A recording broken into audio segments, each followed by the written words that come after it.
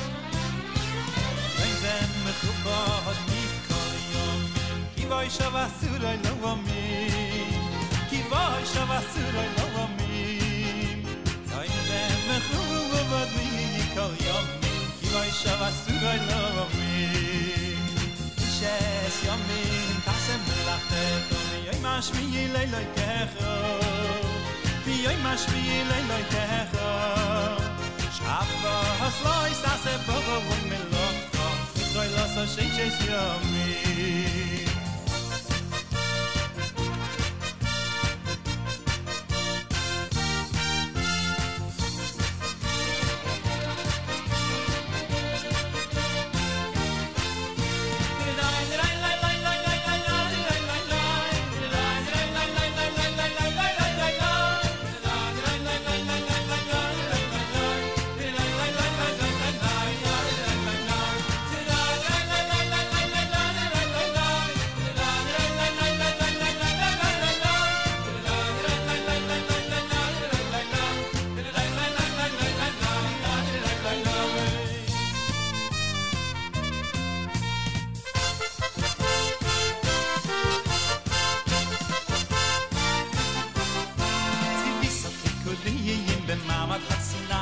Shabbos u'mayadiyim lishmoy bechol shonai la'aroich lefonai maseis varucho Shabbos, Shabbos, Shabbos menucho Yom leli yisrael oy rav simcha oy rav simcha Shabbos menucho Adesh mikdosheinu zochron nechrevet Tucho moishiyenu tenola netzevet Shabbos yeshevet b'zemer u'shvocho Shabbos, Shabbos, Shabbos menucho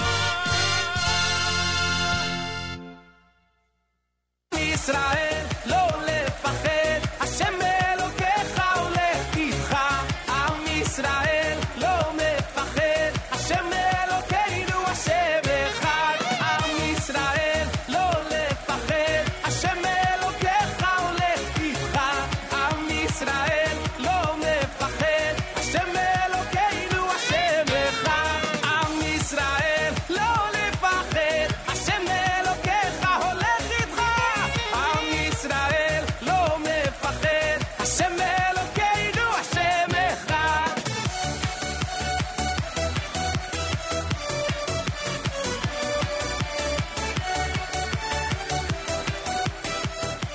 ישראל עם ישראל עם ישראל חי עם ישראל עם ישראל עם ישראל חי עם ישראל עם ישראל עם ישראל חי עם ישראל עם ישראל עם ישראל חי עם ישראל עם ישראל עם ישראל חי עם ישראל עם ישראל עם ישראל חי עוד אבינו עוד אבינו עוד אבינו חי עוד אבינו עוד אבינו עוד אבינו חי עם ישראל חי עם ישראל חי עם ישראל עם ישראל עם ישראל חי עוד אבינו חי עוד אבינו חי עוד אבינו עוד אבינו עוד אבינו חי עם ישראל עם ישראל עם ישראל חי עם ישראל עם ישראל עם ישראל חי עוד אבינו עוד אבינו עוד אבינו חי עוד אבינו עוד אבינו עוד אבינו חי עם ישראל עם ישראל עם ישראל עם ישראל עם ישראל חי עוד אבינו חי עוד אבינו חי עוד אבינו עוד אבינו עוד אבינו חי עם ישראל עם ישראל עם ישראל חי עם ישראל עם ישראל עם ישראל חי עוד אבינו עוד אבינו עוד אבינו חי עוד אבינו עוד אבינו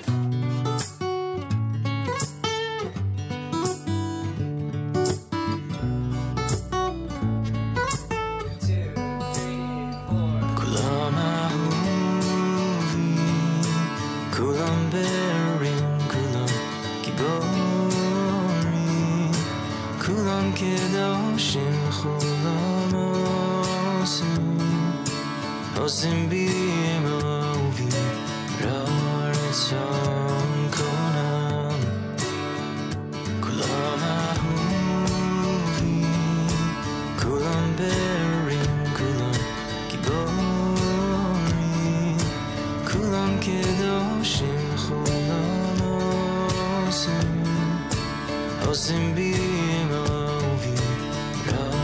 Ratzon Konam V'chlam Poschim Es Pihem B'kedusha U'Torah Es Pihem B'kedusha U'Torah B'shira U'Vizra V'chlam Poschim Es Pihem B'kedusha U'Torah Es Pihem B'kedusha U'Torah B'shira U'Vizra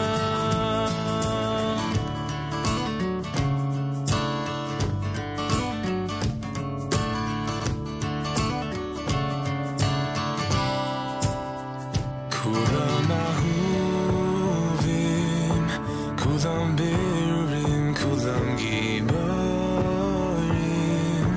kulam kidashim, v'chulam oisim b'yema u'v'yira retzayin kainam.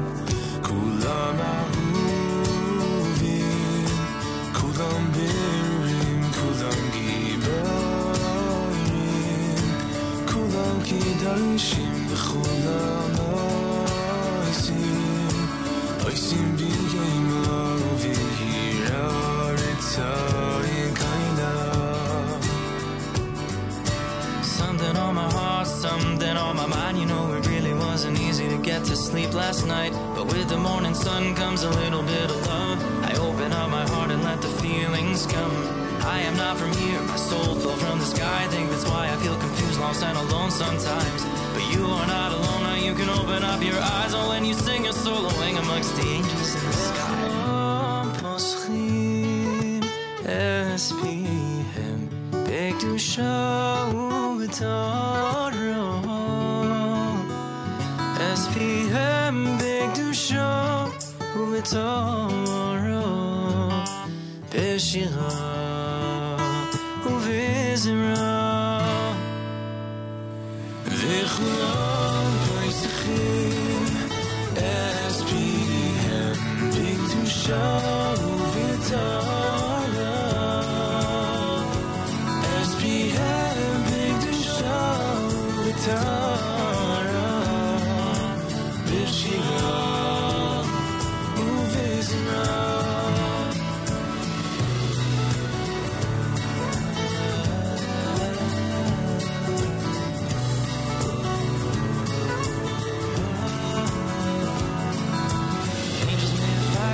Songs up in the sky, I let it go and sing the melody, sing the most high.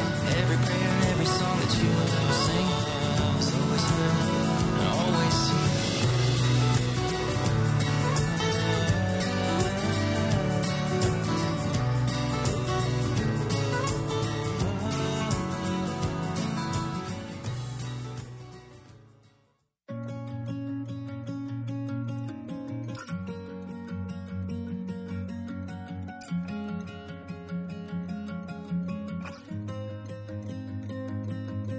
Ever since I was a child, I followed in your ways. Now that I am older, it is harder, I must say. I have my own free will, still I choose you. Being a servant's not a burden when you're working for the king, who loves you like a son and daughter, only wants to bring you closer. Bring me close. Oh, when I feel so far from where you are, Anashem,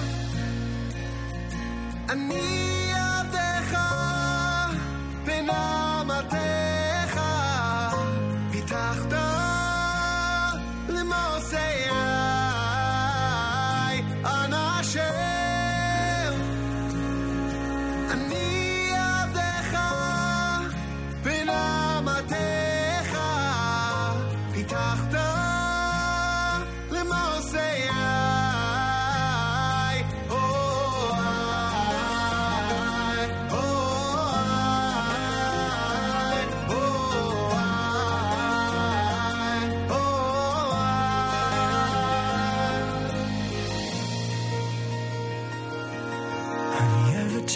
המלך לא צריך להיות בודד, כי כל העבודה שלי היא עבודת הלב, והוא תמיד רוצה שנתקרב. וכל החיים שלי חיים של אמונה, שאני צריך אותך אני תמיד קורא לך, אנא השם הצליחנה, אנא השם אני עבדך בנעמתך, פיתחת למוזר, אנא השם אני עבדך בנעמתך, פיתחת למוזר.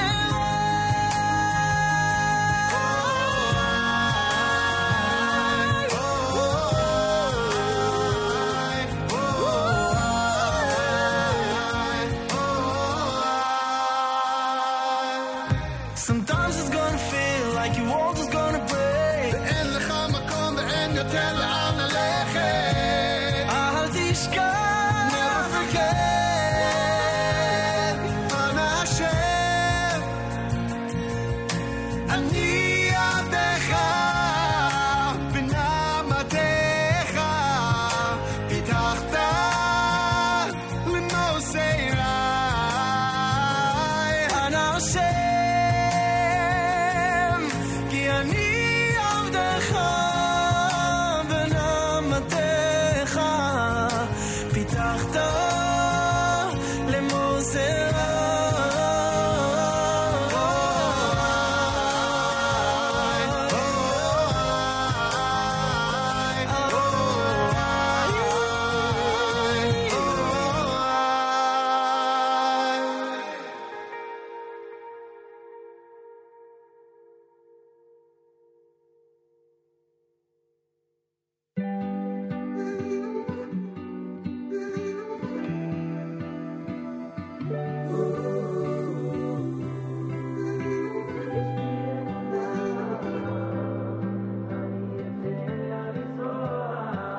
שבת יצא, עוד יום נכנס, אני רוצה להתעורר.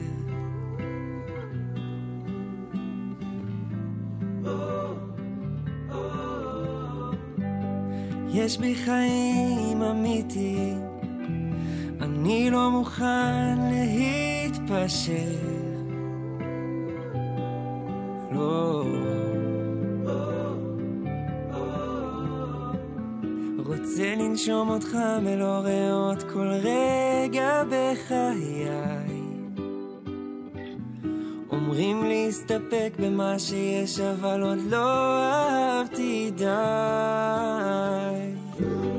יש בך עוד אמונה, תן לה לשמוח ולזרוח גם מבעל העננים.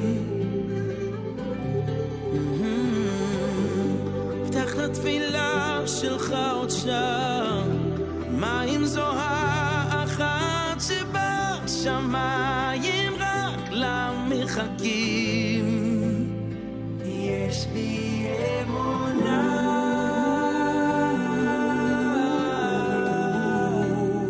יש בי אמונה,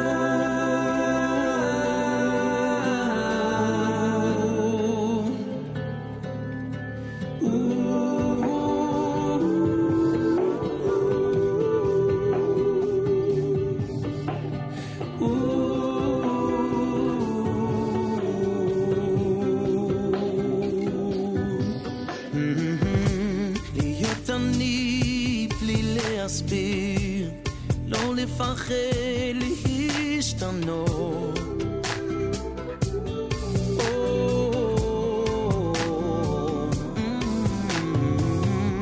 לתת יד, לפתוח לב, גם בפעם המיליון.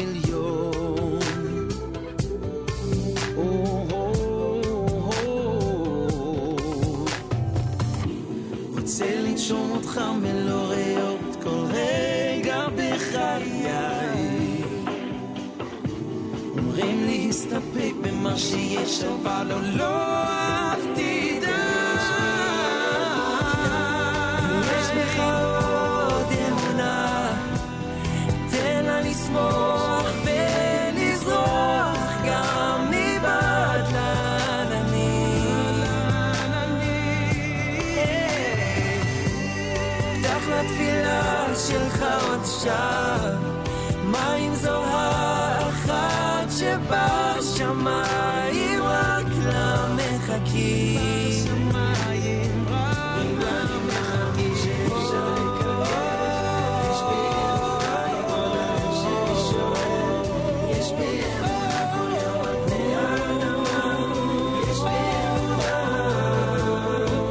אני אתן לה לזרוח אפשר לקרב יש בי אמונה אמונה שנשאר יש בי אמונה כל יום על פני האדמה יש בי אמונה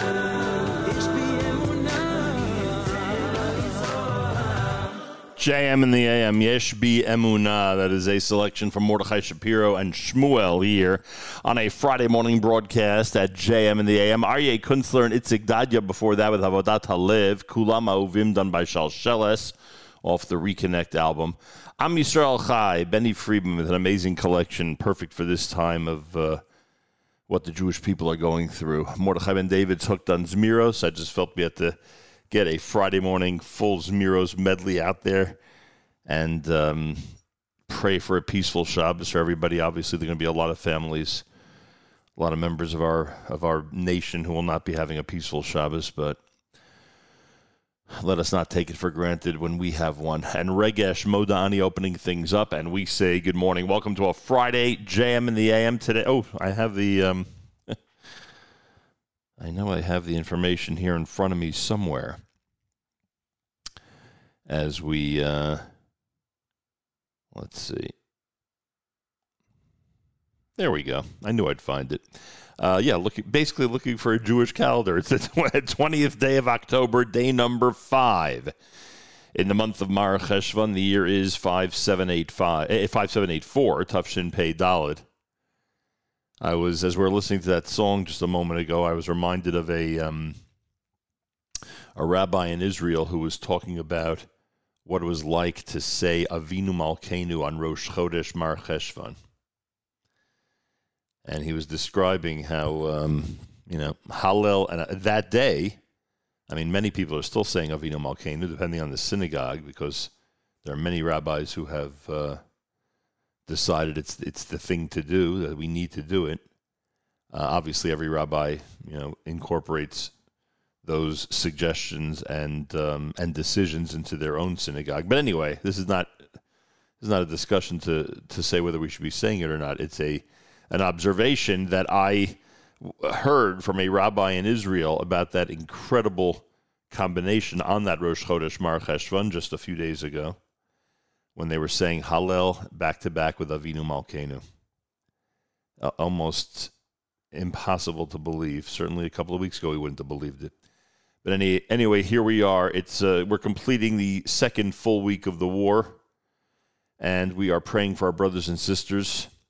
It is, in fact, Erev Shabbos Parshas Noach. Candlelighting in New York is 5:48. Make sure you know when things start where you are. Again, 5:48. We'll start Bahab on Monday. I wonder if that will encourage more people during this time to fast, since the custom is to fast on Bahab. Very well could be.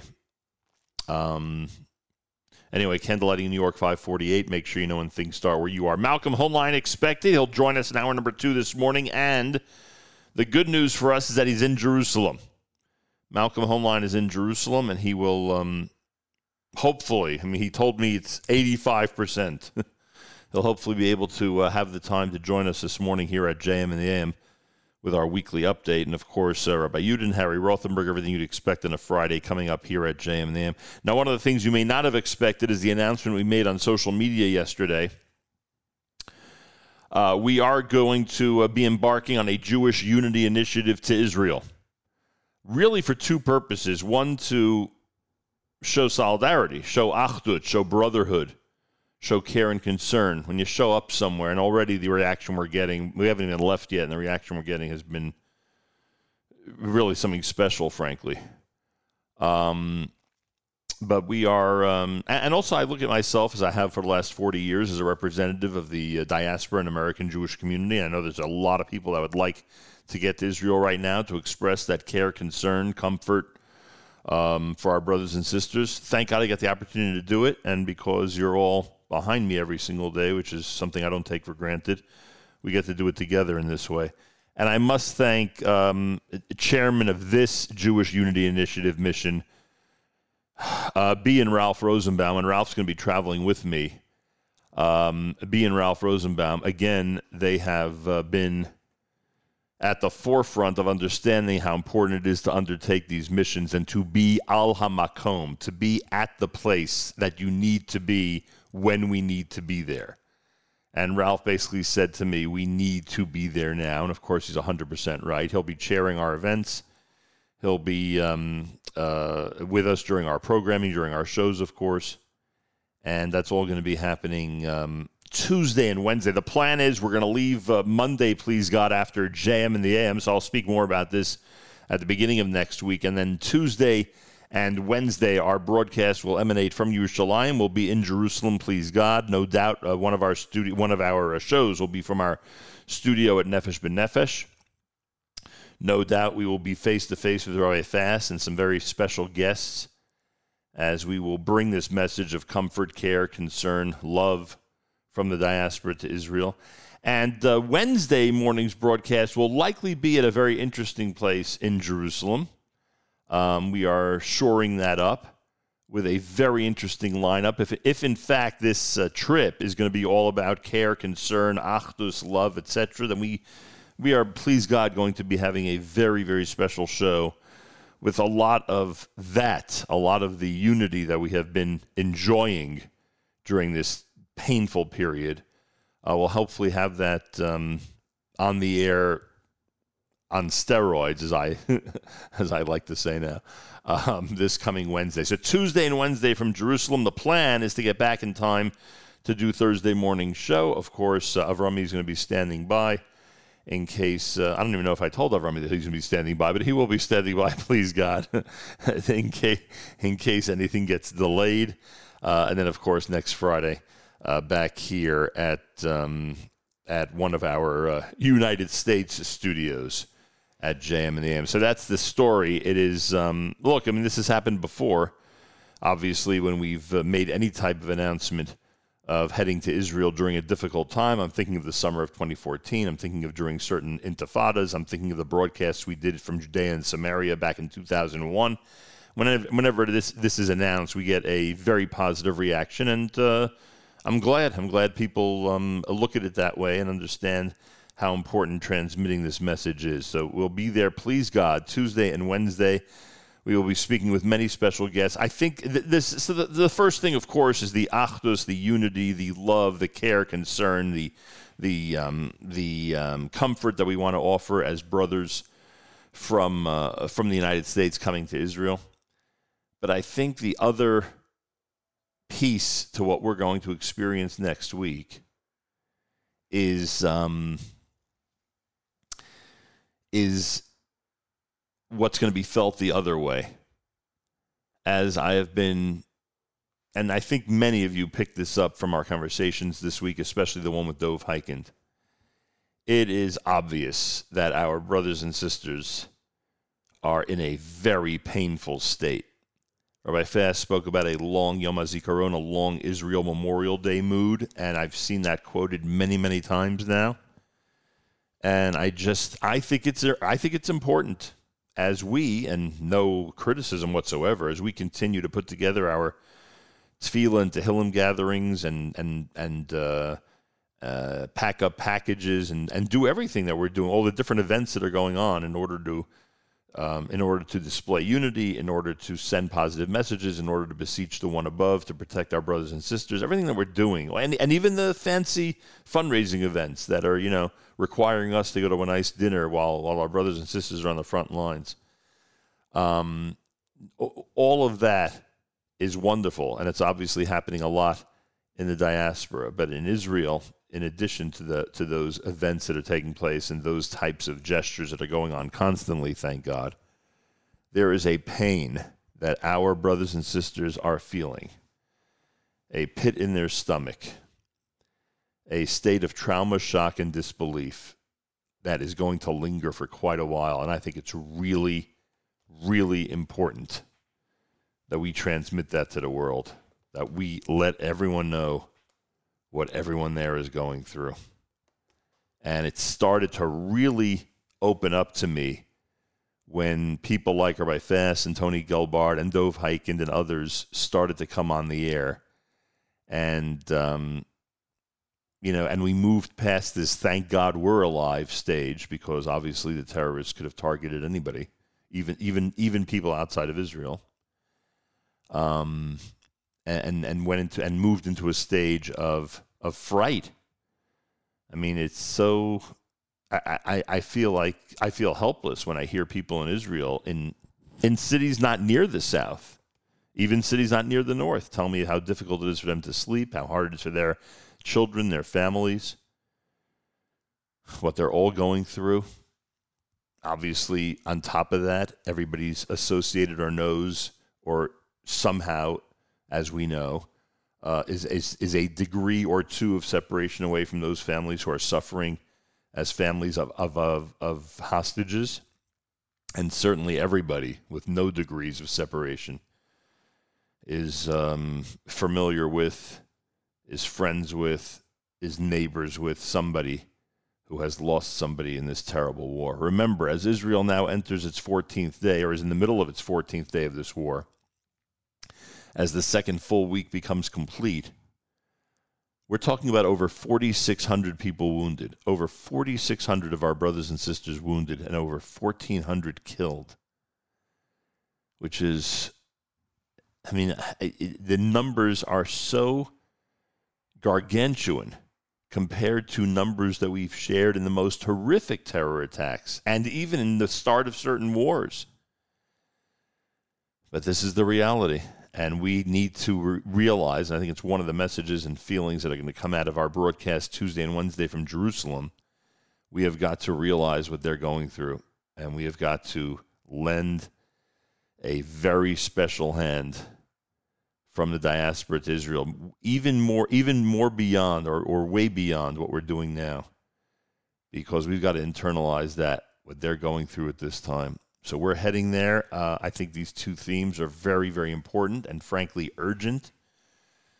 Anybody who has heard on either side of the world that we're going there to broadcast has given us tremendous chizuk. And we'll be bringing it to you starting Tuesday morning right here at JM. So, again, Monday in our New York City studio. Tuesday, please God, in our Jerusalem studio. In addition, of course, to those who've been wounded and killed in the last 14 days, the IDF says there are at least 203 captives in Gaza. We will again go into Shabbos, realizing that they are not with their families for Shabbos. And I remind everybody, not that I think any synagogue or individual needs to be reminded, there are special prayers for the state. There are special. I know this is a revelation actually for certain people. There's a revelation. There's a prayer for the state, a prayer for the soldiers, a prayer for those who are missing. Especially, I mean, that prayer is specifically for soldiers who are missing. But all these prayers should be said. And on Shabbos, we get an opportunity to say them in front of big crowds together. When the large gathering of people in a synagogue has even greater effect on the one above. So please make sure we don't lose sight of what our brothers and sisters are going through. You know, it's interesting. There was a very small number of shuls around the world who kept Jonathan Pollard in mind every single week for 30 years. Very small number. But there were a few. Every single week for 30 years, and certainly many synagogues every single week since 1982 who had open prayers every week for those soldiers who are missing, praying for them to be released, to come back. if God forbid they had met their end, for their bodies to be brought back to Israel for proper burial, etc., etc., etc. Now we have hundreds to pray for. Let's not let a week go by where they're not at the forefront, where they are not one of the main focuses of our public gatherings, our public prayers. It's going to be really important as this thing drags on. And please God, they're released today. Please God, please God. But if not, as this continues, it's going to be hard to remain focused on all of this, and we need to. We definitely need to. Also, the IDF reminds us that there are over 100 people still considered missing. And I believe that includes Daniel Peretz, Shelley and Rav Daron's son. And we're going to try to see Rav Daron when we're there. So there are families in agony in so many different ways. We have to keep that in mind. Anyway, that's the Jewish Unity Initiative for 5784. Ralph Rosenbaum is going to be traveling with me. I thank him and his wife, B, as he again chairs this Jewish Unity Initiative. We leave after JM and the AM on Monday. We are there in Jerusalem, please God, at the minimum Tuesday and Wednesday. And that is our plan for next week. In just over an hour, Malcolm Hoenlein, Vice Chairman, Conference of Presidents of Major American Jewish Organizations, he told me that we're at about 85% that he'll be able to join us this morning. He's in Jerusalem, so it has made things a bit complicated because of his schedule and meetings, but hopefully we'll have a weekly update for you here at about 7:40 a.m. Eastern Time if you keep it at JM in the AM.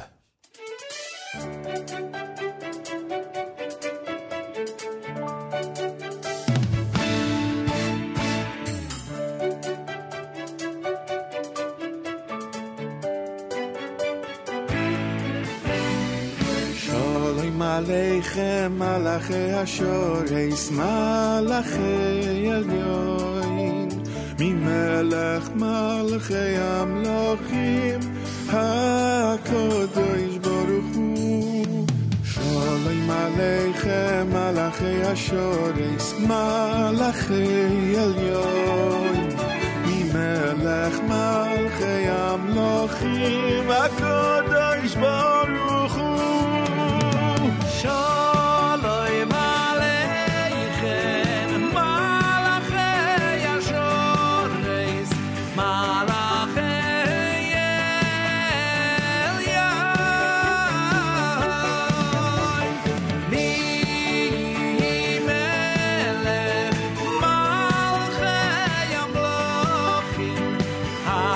elyoin, mimelech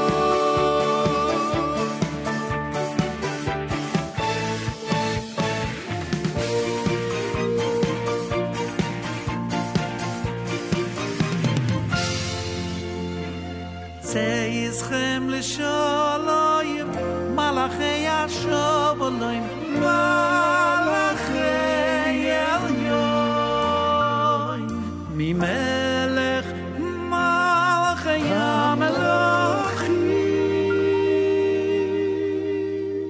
ha-kodosh baruch hu. Zeishem L'Sholoi Malachei Yasholoi Malachei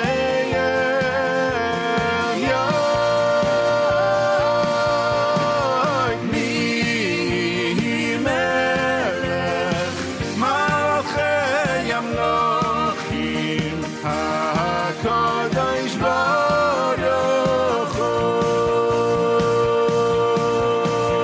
Zeishem L'Sholoi Malachei Yasholoi Malachei Elyon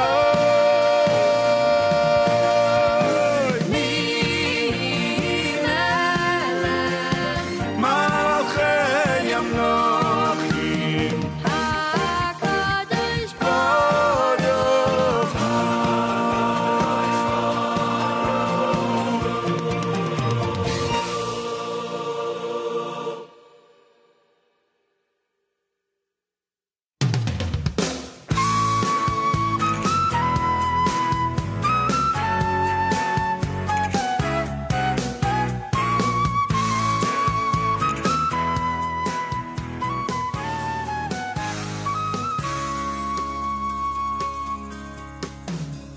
ממזרח שמש עד מבויוי מהולו שם השם הירום על כל גויים השם על השמיים כבוידוי ממזרח שמש עד מבויוי מהולו שם השם הירום על כל גויים השם על השמיים כבוידוי מי כשם אלוקינו המקביל לא שווה המשפיל לרויז בשמיים ובארץ מי כשם אלוקינו המקביל לא שווה המשפיל לרויז בשמיים ובארץ מקימי מקימי מעפר דול מקימי מקימי מעפר דול מקימי מקימי מעפר דול מהשפויס יורים אביוי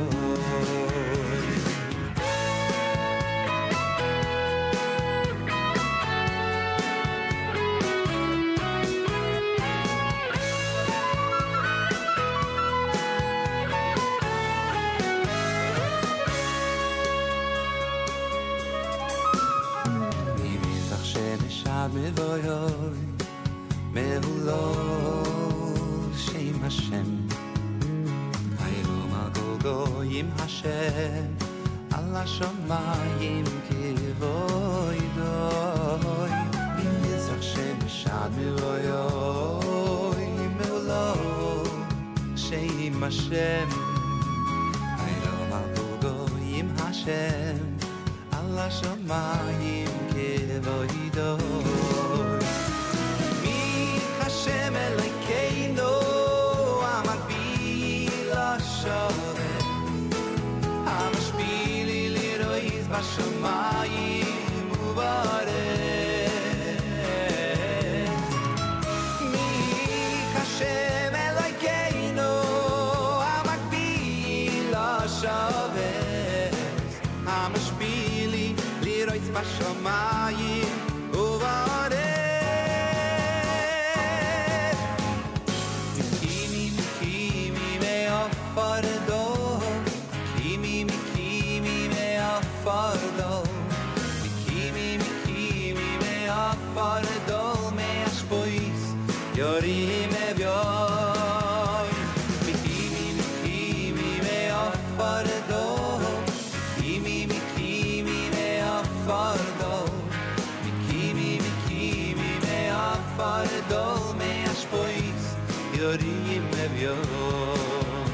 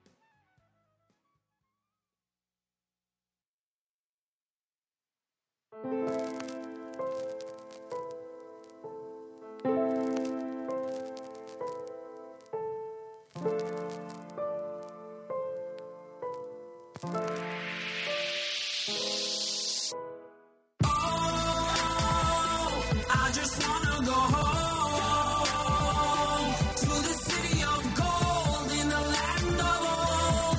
That's my home. And oh, I just wanna go home, searching for truth. Take me back to my roots. Oh, please take me home. I've had it, I'm gone, I need it, my home. That city of gold, it takes control and takes a hold of me. My inner being screams it wants the place it longs to be. Yerushalayim, yes, I'm flying, please don't wait for me. The fire's in it, King David, he will play the lion in it. It's our place, so we fight to finish. The capital of Judah, lions, listen. Yo, one people, one state, one truth, one faith. Please come, don't wait, your home, your state. I just wanna go home to the city of gold in the land of old. That's my home. And oh, I just wanna go home, searching for truth. Take me back to my roots. Oh, please take me home. The ace is blazing, heart is racing, pacing, places praising, thinking I should make it in and let your people in to taste that milk and honey. We really only want the final chapter to the safer. Please now sing your song. This place it always shines. I want it, make it mine. The closer to the time, redemption will unwind. One people, one state, one truth, one faith. Please come, don't wait. Your home, your state. I just wanna go home to the city of gold in the land of old. That's my home. And oh,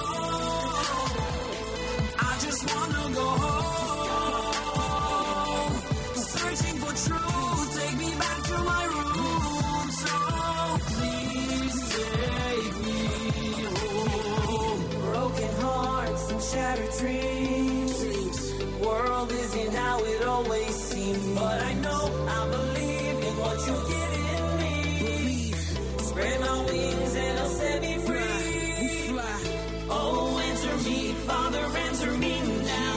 Take my hand, don't let go, and show me how to get back home, back where I belong, into your arms for all eternity, singing this song. I just wanna go home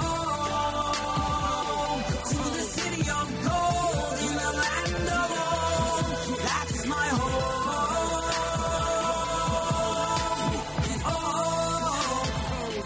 I just wanna go home, searching for truth. Take me back to my roots. Oh, please take me home.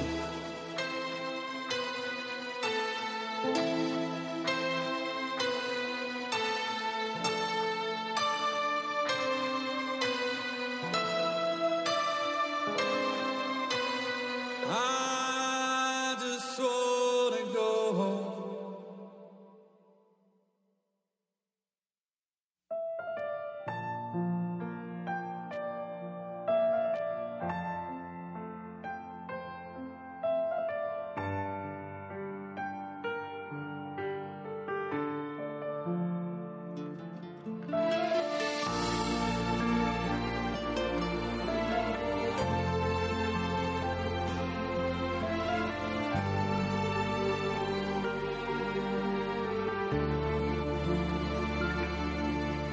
אשא עיני אל ההרים,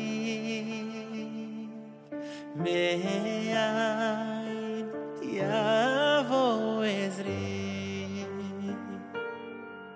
עזרי מעם השם, מעם השם עושה שמיים וארץ. אשא עיני אל ההרים, מאין יבוא עזרי, Ezri me'im Hashem Oseh Shamayim v'aretz Al iten lamot raglecha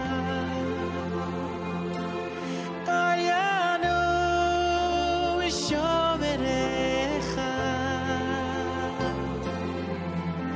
Hinei lo yanu v'lo yisha Shomer Israel Al iten lamot raglecha Nar yanu shomerecha Hinei lo yanu v'lo yisha Shomer Israel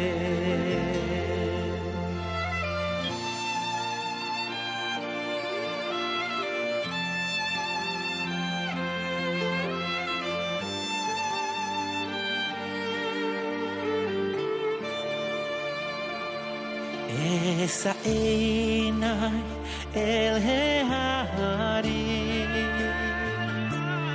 Me'ayin yavo Ezri me'im Hashem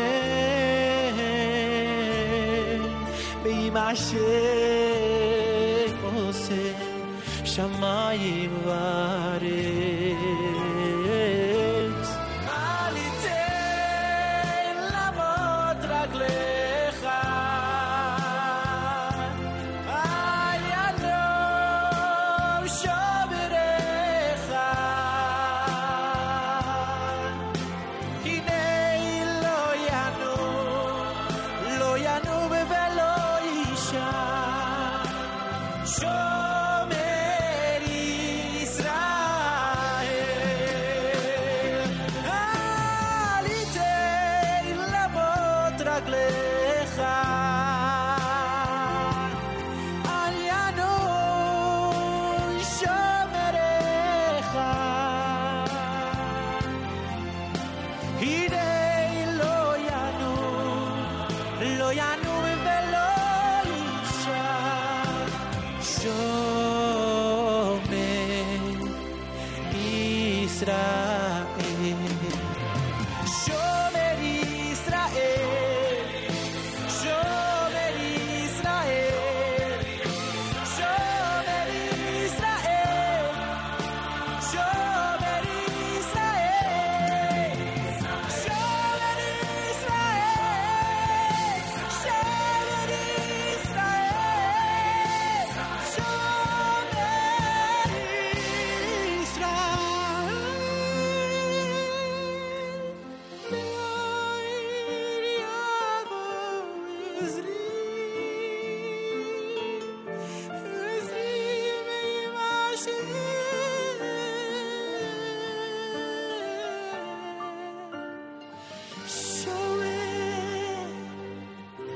Shomer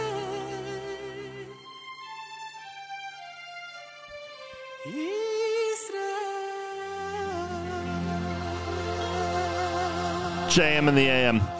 Esa Einai done by Micha Gamerman. Before that, the selection from Nissim Black and Yoni Z called Home. Oh, yes. Oh, yes. And a lot of people very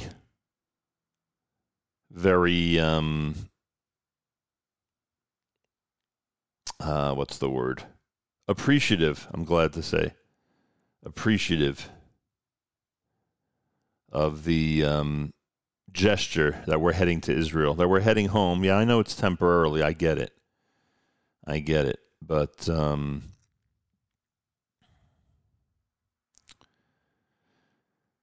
at least it's an opportunity to show some solidarity, some brotherhood, some comfort, some care, some concern. It's an opportunity. JM in the AM. Heading to Israel after Monday's show, which we'll do in our New York City studio, and then to the airport, and Tuesday morning and Wednesday morning from Jerusalem. And as I said, two major themes, in my opinion. The question is when someone like Ralph Rosenbaum comes forward and chairs a Jewish unity initiative like this, I always discuss with him, what's the goal? What's aside from being there on the ground, which he agrees is, very important and frankly urgent at this time. I say to him, what's the goal? What's the message? And as I said earlier, one message is in one direction, meaning bringing care, concern, comfort, being there face to face with people who are suffering, our brothers and sisters. And I think the other one is the other message is in the other direction. Letting people in diaspora know what type of pain our brothers and sisters are in, the trauma, the disbelief, how difficult it is for so many, especially the younger people, to process all of this. And I think it's a really important message, and I think we'll discover that from the moment we get to the airport, frankly, and start meeting with people who are very much associated with the very serious side of this entire episode. And keep in mind over Shabbos that as we now get set to complete 2 full weeks of the war, keep in mind the over 200 captives that the enemy is holding. Keep in mind the 1,400 who've been killed, which is still such a staggering number, one of the reasons that it's so difficult for people in Israel to get past this shock. And keep in mind all the wounded. Thousands of wounded.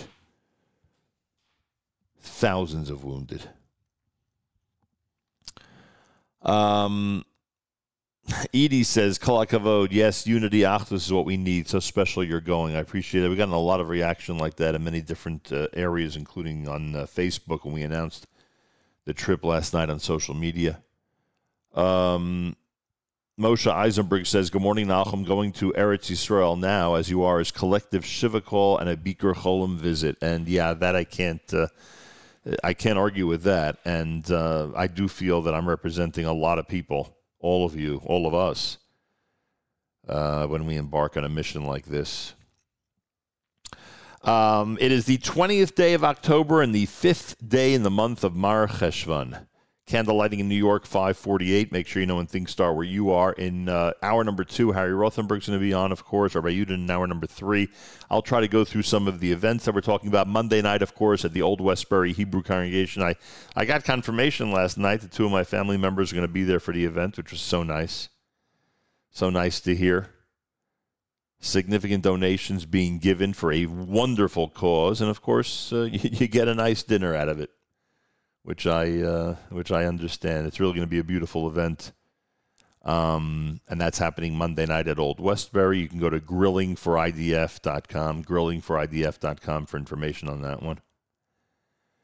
And we have other events going on, which we will talk about here at JM in the AM. It's America's one and only Jewish Moments in the Morning radio program, heard on listeners-sponsored digital radio. Around the world, the web at NachumSegal.com and the Nachum Segal Network, and of course, on the beloved NSN app. Galit's on the background. No doubt they're reviewing some of these sounds of the last couple of weeks.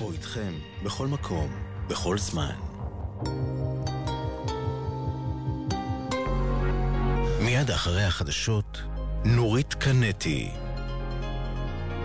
Galei Tzahal, Israel Army Radio, 2 p.m. newscast for Friday is next. We say Boker Tov from JM in the AM.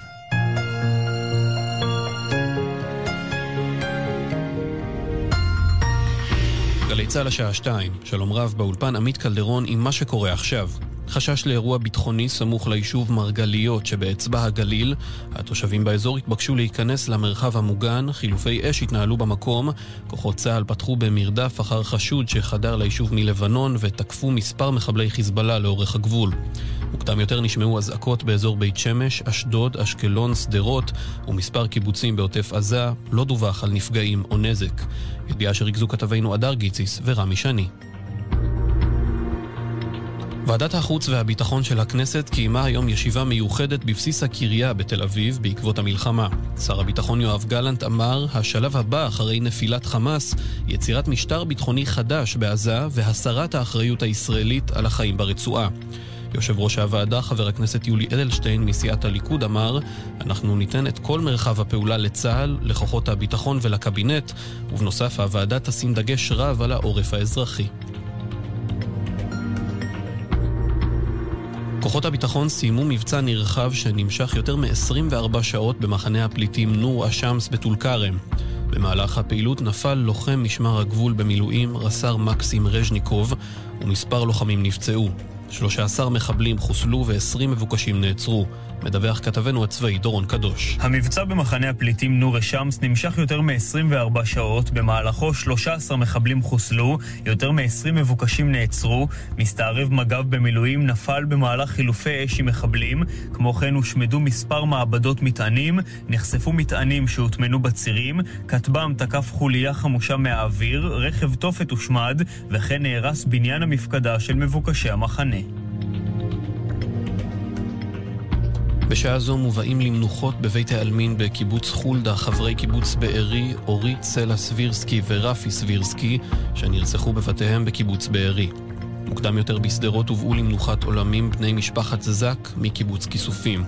ההורים אתי ואיתי בני ה-50 ובנם סגי בן ה-15, שנרצחו בשבת שעברה בביתם. נוצר קשר עם 95% מהפצועים במלחמה ומהמשפחות השכולות, כך מעדכן הביטוח הלאומי. עם הפרטים כתבתנו לענייני רווחה, מאיה שוקן.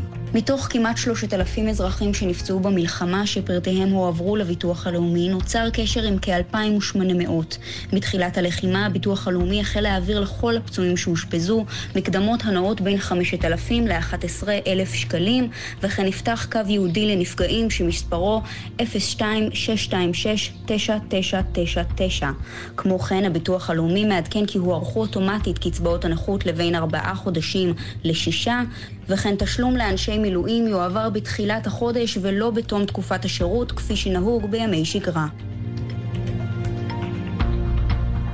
שערו היציג של הדולר נקבע על 4 שקלים 4 אגורות ו9 האגורה, עלייה של 0.5%.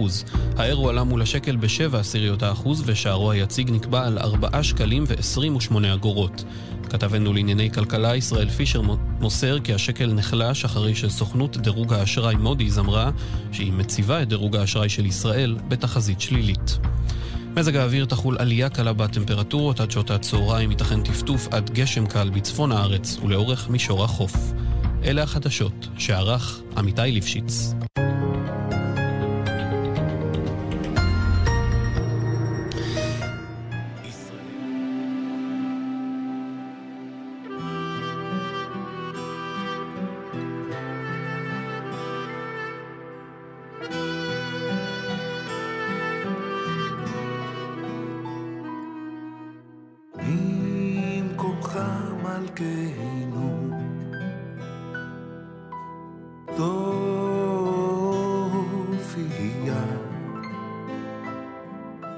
ותמלוך עלינו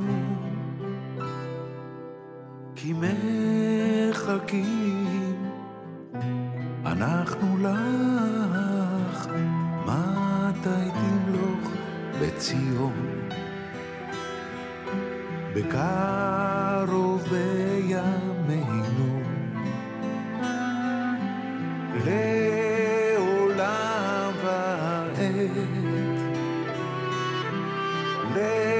לעולם ועד תשכון תתקדל ותתקדש בתוך ירושלים עירך לדור ועדור ולנצח נצחים בינינו תירנה מלכותך כדבר אמור בשירי וזכר על ידי דוד משיח צדקך.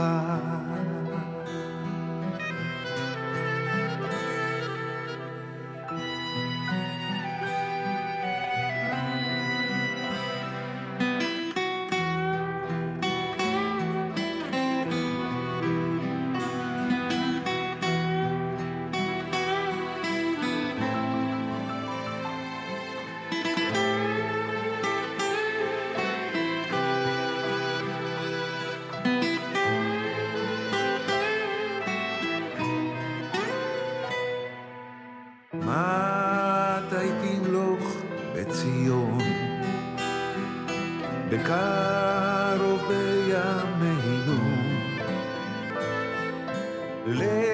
לעולם ועד, לעולם ועד תשכון, תתקדל ותתקדש בתוך ירושלים עירך.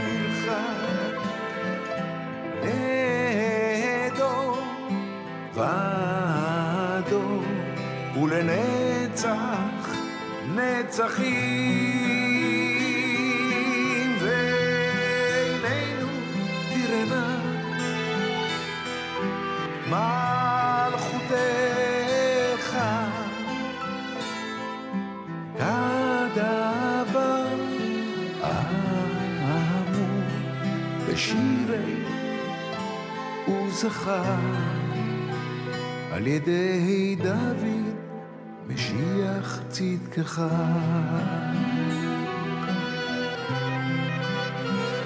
על ידי דוד משיח צדקך.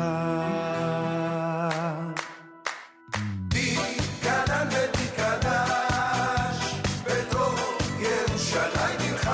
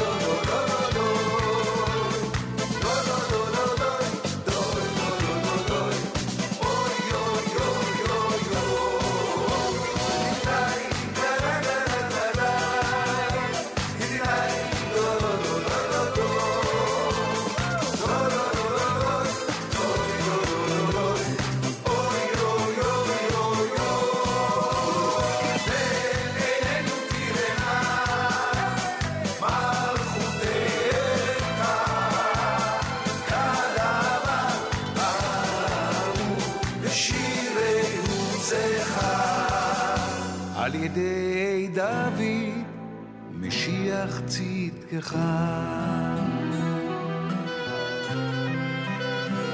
על ידי דוד משיח צדקך.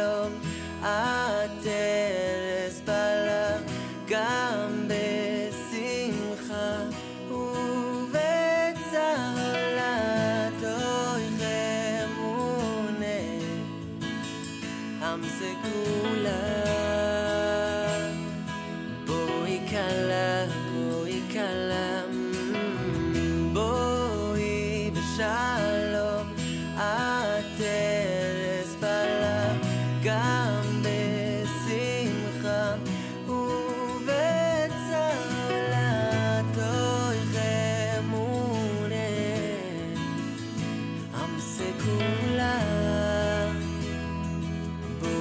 kala, boi kala. Lechono idi li gras kala, penei Shabbos nekabelo. Lechono idi li gras kala, penei Shabbos nekabelo. Boi kala, lechono idi li gras kala, penei Shabbos nekabelo. Lechono idi li gras kala, penei Shabbos nekabelo. Boi kala.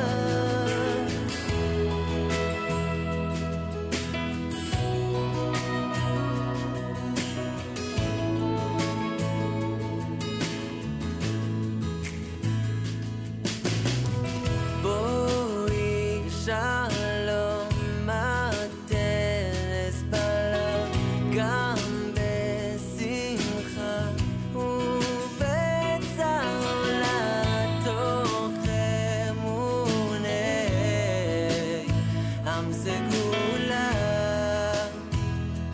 Boi kala, boi kala. Boi shalom ateres palam gam besimcha ubetzalam dorem unei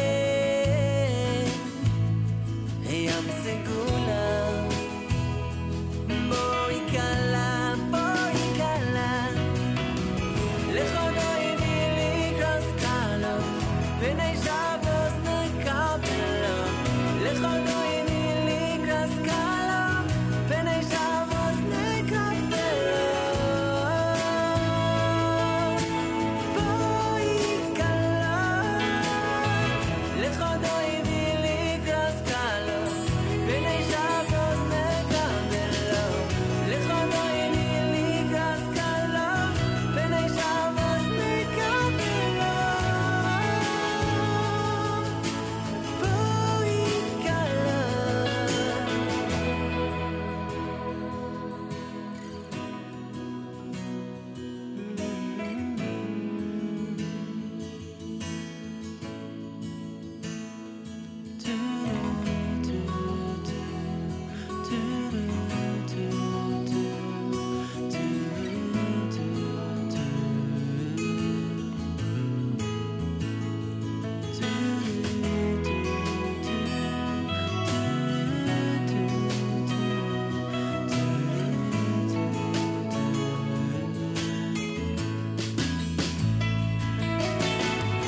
Lechono idi li gras kala, penei Shabbos nekabelo.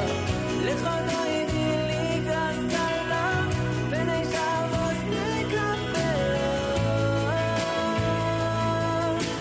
Boi kala, lechono idi li gras kala, penei Shabbos nekabelo. Lechono idi li gras kala, penei Shabbos nekabelo. Boi kala.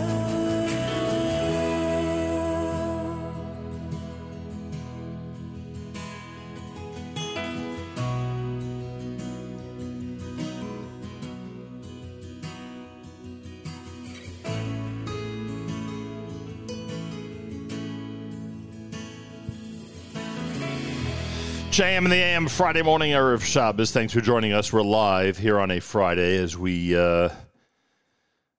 continue to have our brothers and sisters in Israel in our minds and in our hearts like we've never before. You know, it's funny. I discussed this a couple of weeks ago. I mean, not a couple of weeks ago. During the first week of the war, I mentioned to somebody that I was just considering. Actually, considering is the wrong word. I was thinking about whether it was still important to end our show every day with the words "Achenu b'Yisrael anachnu imachem," our brothers and sisters in Israel, we are with you.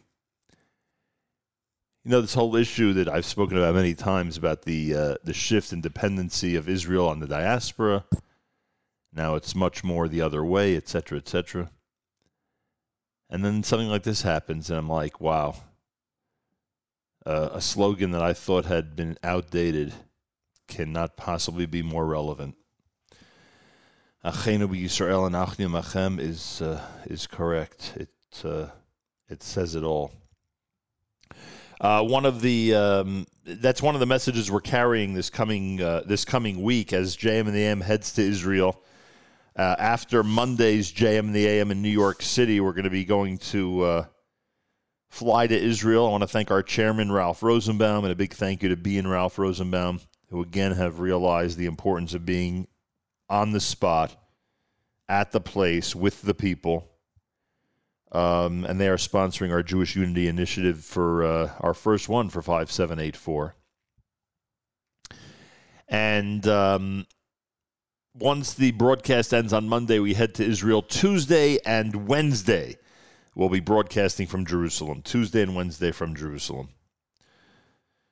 It's a shame it's under these circumstances, but we're looking forward to bring a measure of comfort and letting people know that there's thousands of people that are virtually accompanying me as we come to Israel to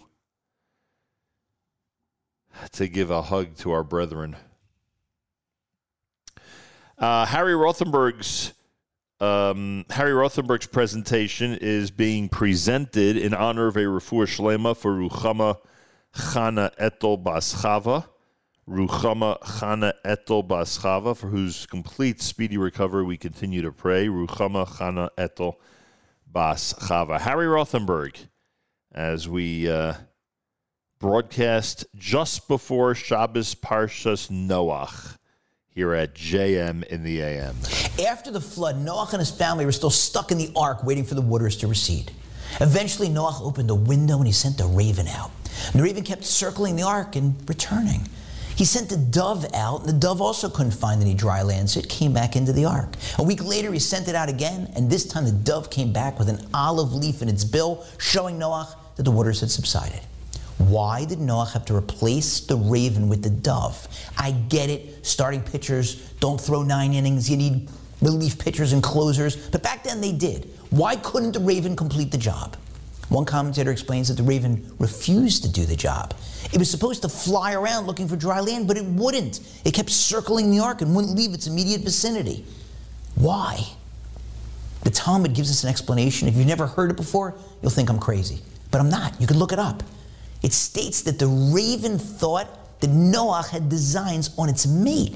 It thought that Noach was sending it out so that he could pursue a relationship of some sort with Mrs. or Rebbitzin Raven, which obviously is completely ridiculous.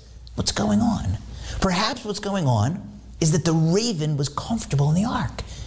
It didn't want to leave its comfort zone where it had all its needs taken care of and go out into this brave new world, but it had to come up with an excuse. It couldn't admit that it was scared. Ravens aren't supposed to be wimps, especially if they're from Baltimore. So it had to come up with some excuse, even a crazy one. I can't go because you, Noach, I think you might pursue my mate. Really? The joke's on us, because we do the exact same thing. We are so addicted to our creature comforts. We can't get up off that couch, and we will make any excuse not to leave our comfort zones, even a bird-brained one like the ravens. And now, more than ever in our lives, we've got to stop doing that.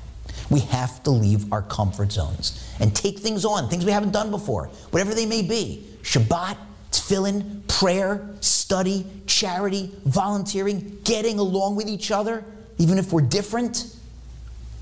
Every single one of us has a brother and a sister who was killed, who's taken captive in Gaza, who's about to go to war, because we're all brothers and sisters as part of the Jewish people. And so we've got to leave our comfort zones. If we're not doing anything, we've got to do. And if we are doing, we've got to do more. They need us. Well said, Harry Rothenberg. Well said. Well said.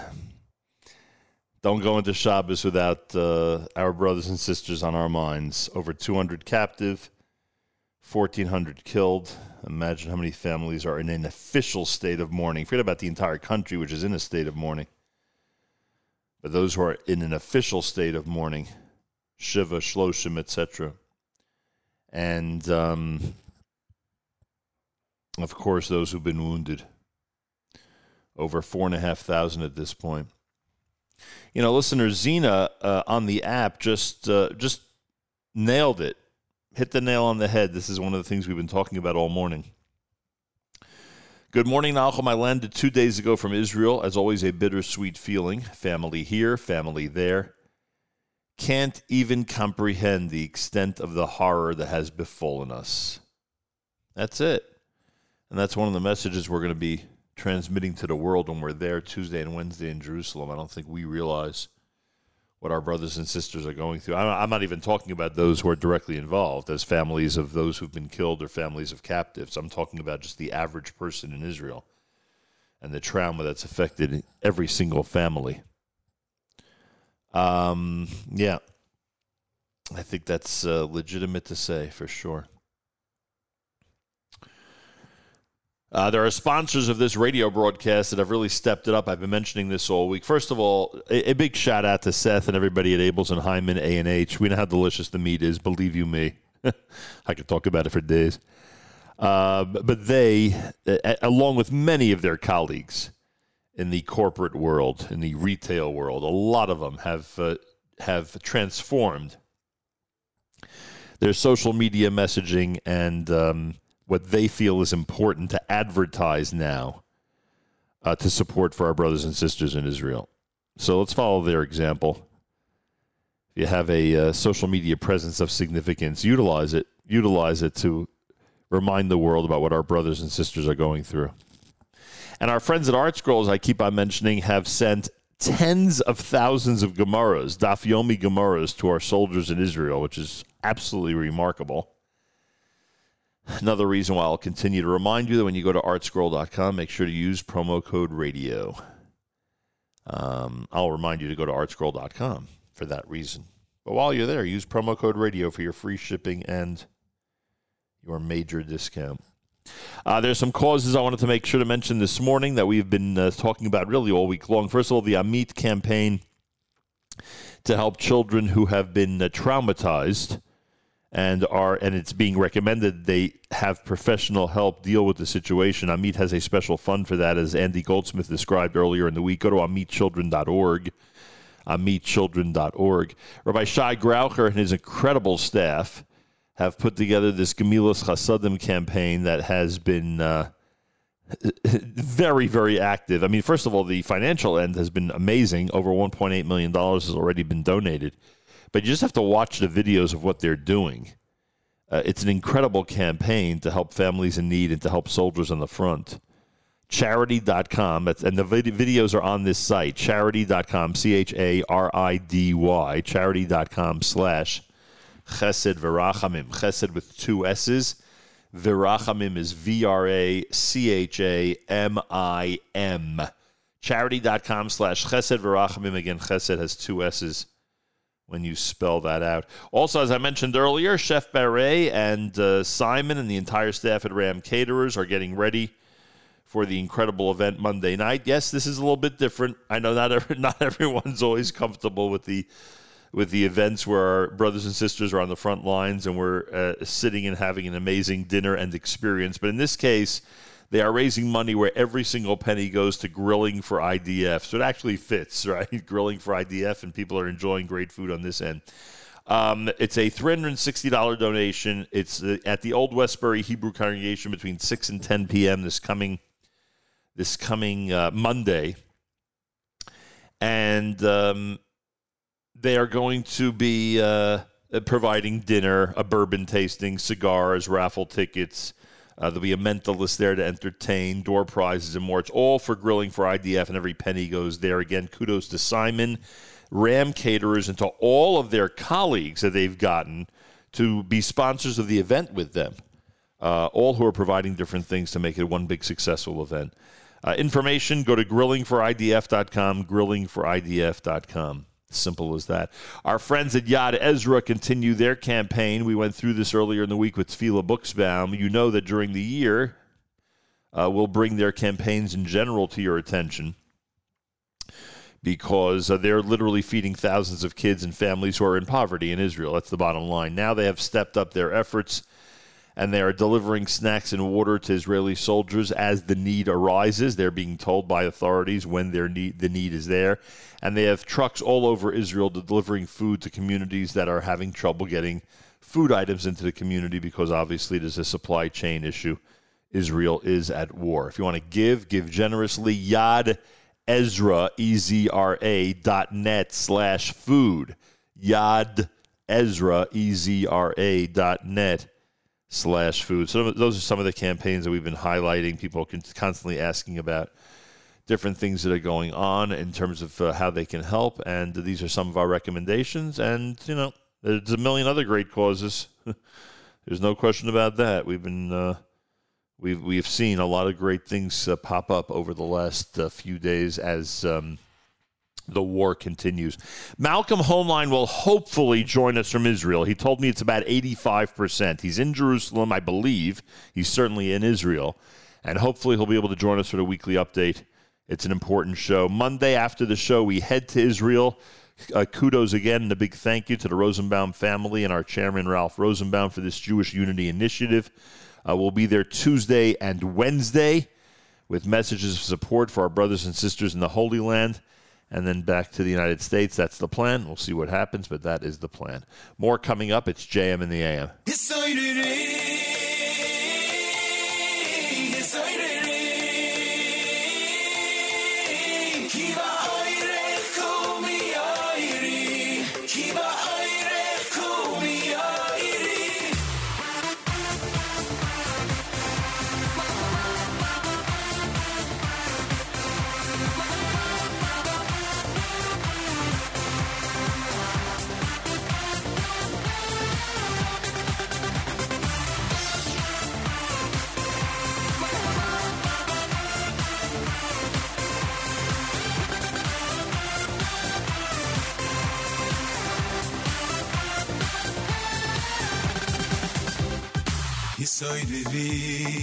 Hisoiriri, kiva vaire kumi oiri. Hisoiriri, kiva vaire kumi oiri. Hisoiriri, kiva vaire kumi oiri. Hisoiriri, kiva vaire kumi oiri. Da beiri kivoy rashem holayach migla uri shida beiri kivoy rashem holayach migla hisoyriri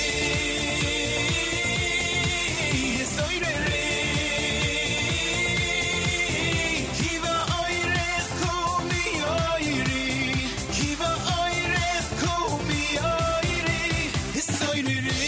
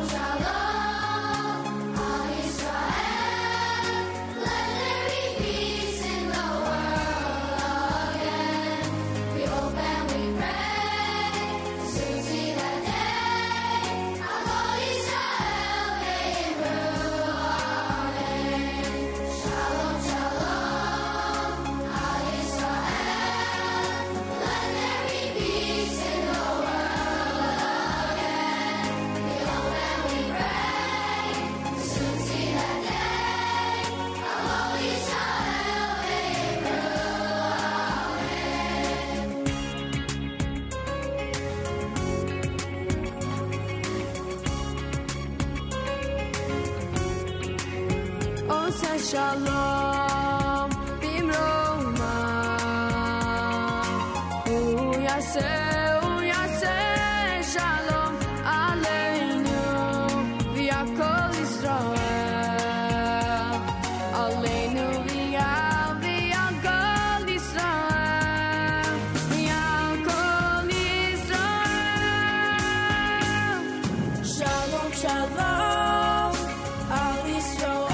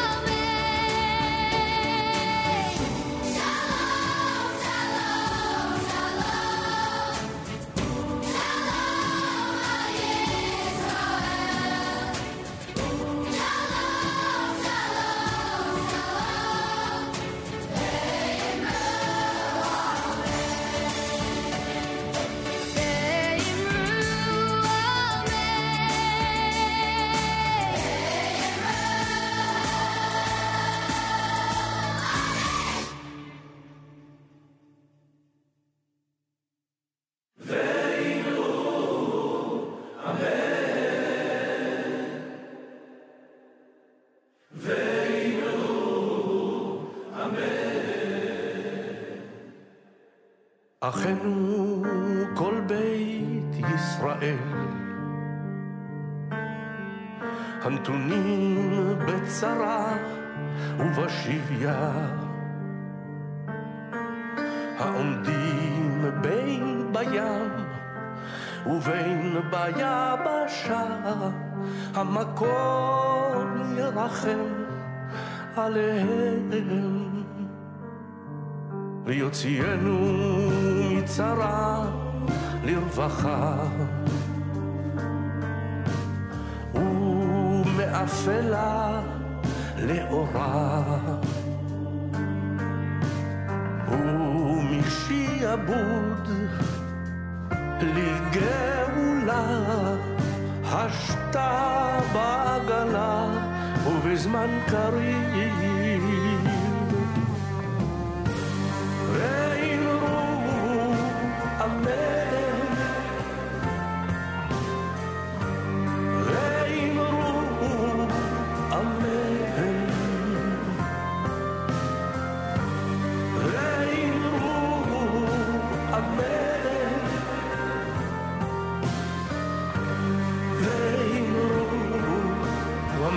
JM in the AM with Yehoram Gaon. Achenu is the name of that selection. Shalom Al Yisrael from Miami. Yehuda Green's Chizuk Nigun. His Zohari done by Michal Przanski.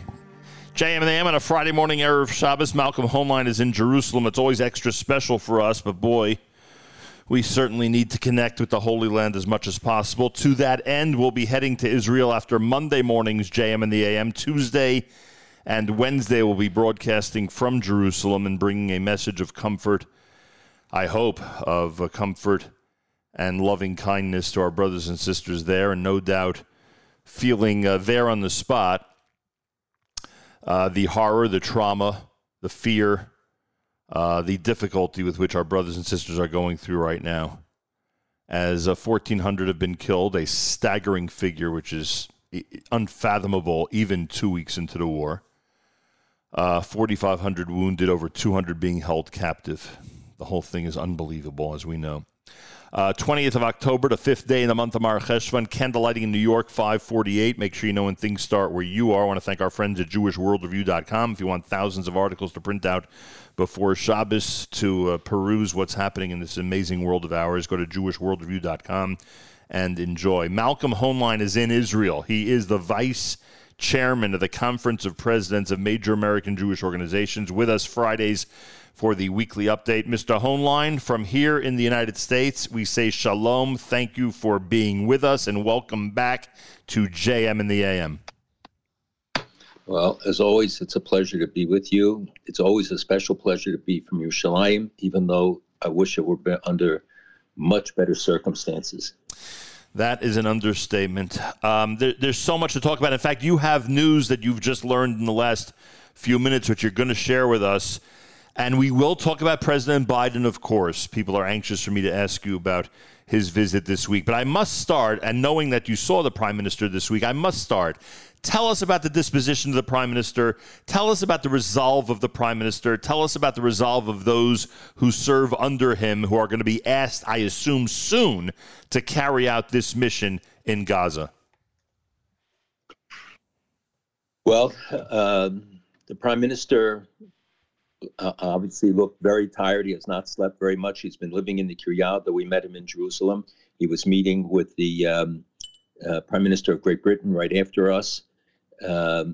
And also there at the same time, Governor Hochul was in Jerusalem for a quick visit and made some very good statements.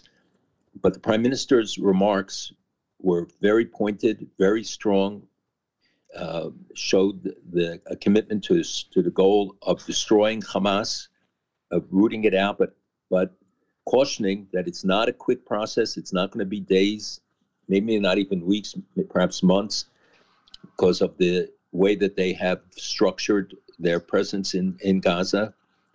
The people around him also, I think, have a clear vision, and that there is a policy and a program that they are going to pursue. I'm not sure they know all the details yet, and as you know, the invasion has not taken place yet, although it could be very imminent, because there are so many complexities. They want to avoid civilian casualties where they can because of the international reaction, which began even before the blood was dry after the massacre, which, as I described to you before, has no words and no description to know the enemy that we are fighting. But I think that they are determined this time to root them out completely. What the day after will be is a subject of a lot of speculation still. But the army, I can tell you, I visited troops, I've spoken to them. They are anxious to go in, both in the north and the south, anxious to get action going. They understand the risks, yet they know the stakes and what their responsibilities are. I've not heard one And as you know, the call-up response is 140%, meaning that they called up 100%, but 140% showed up. Right. When everybody said that they wouldn't come and wouldn't serve. Well, not everybody, but a certain group, right?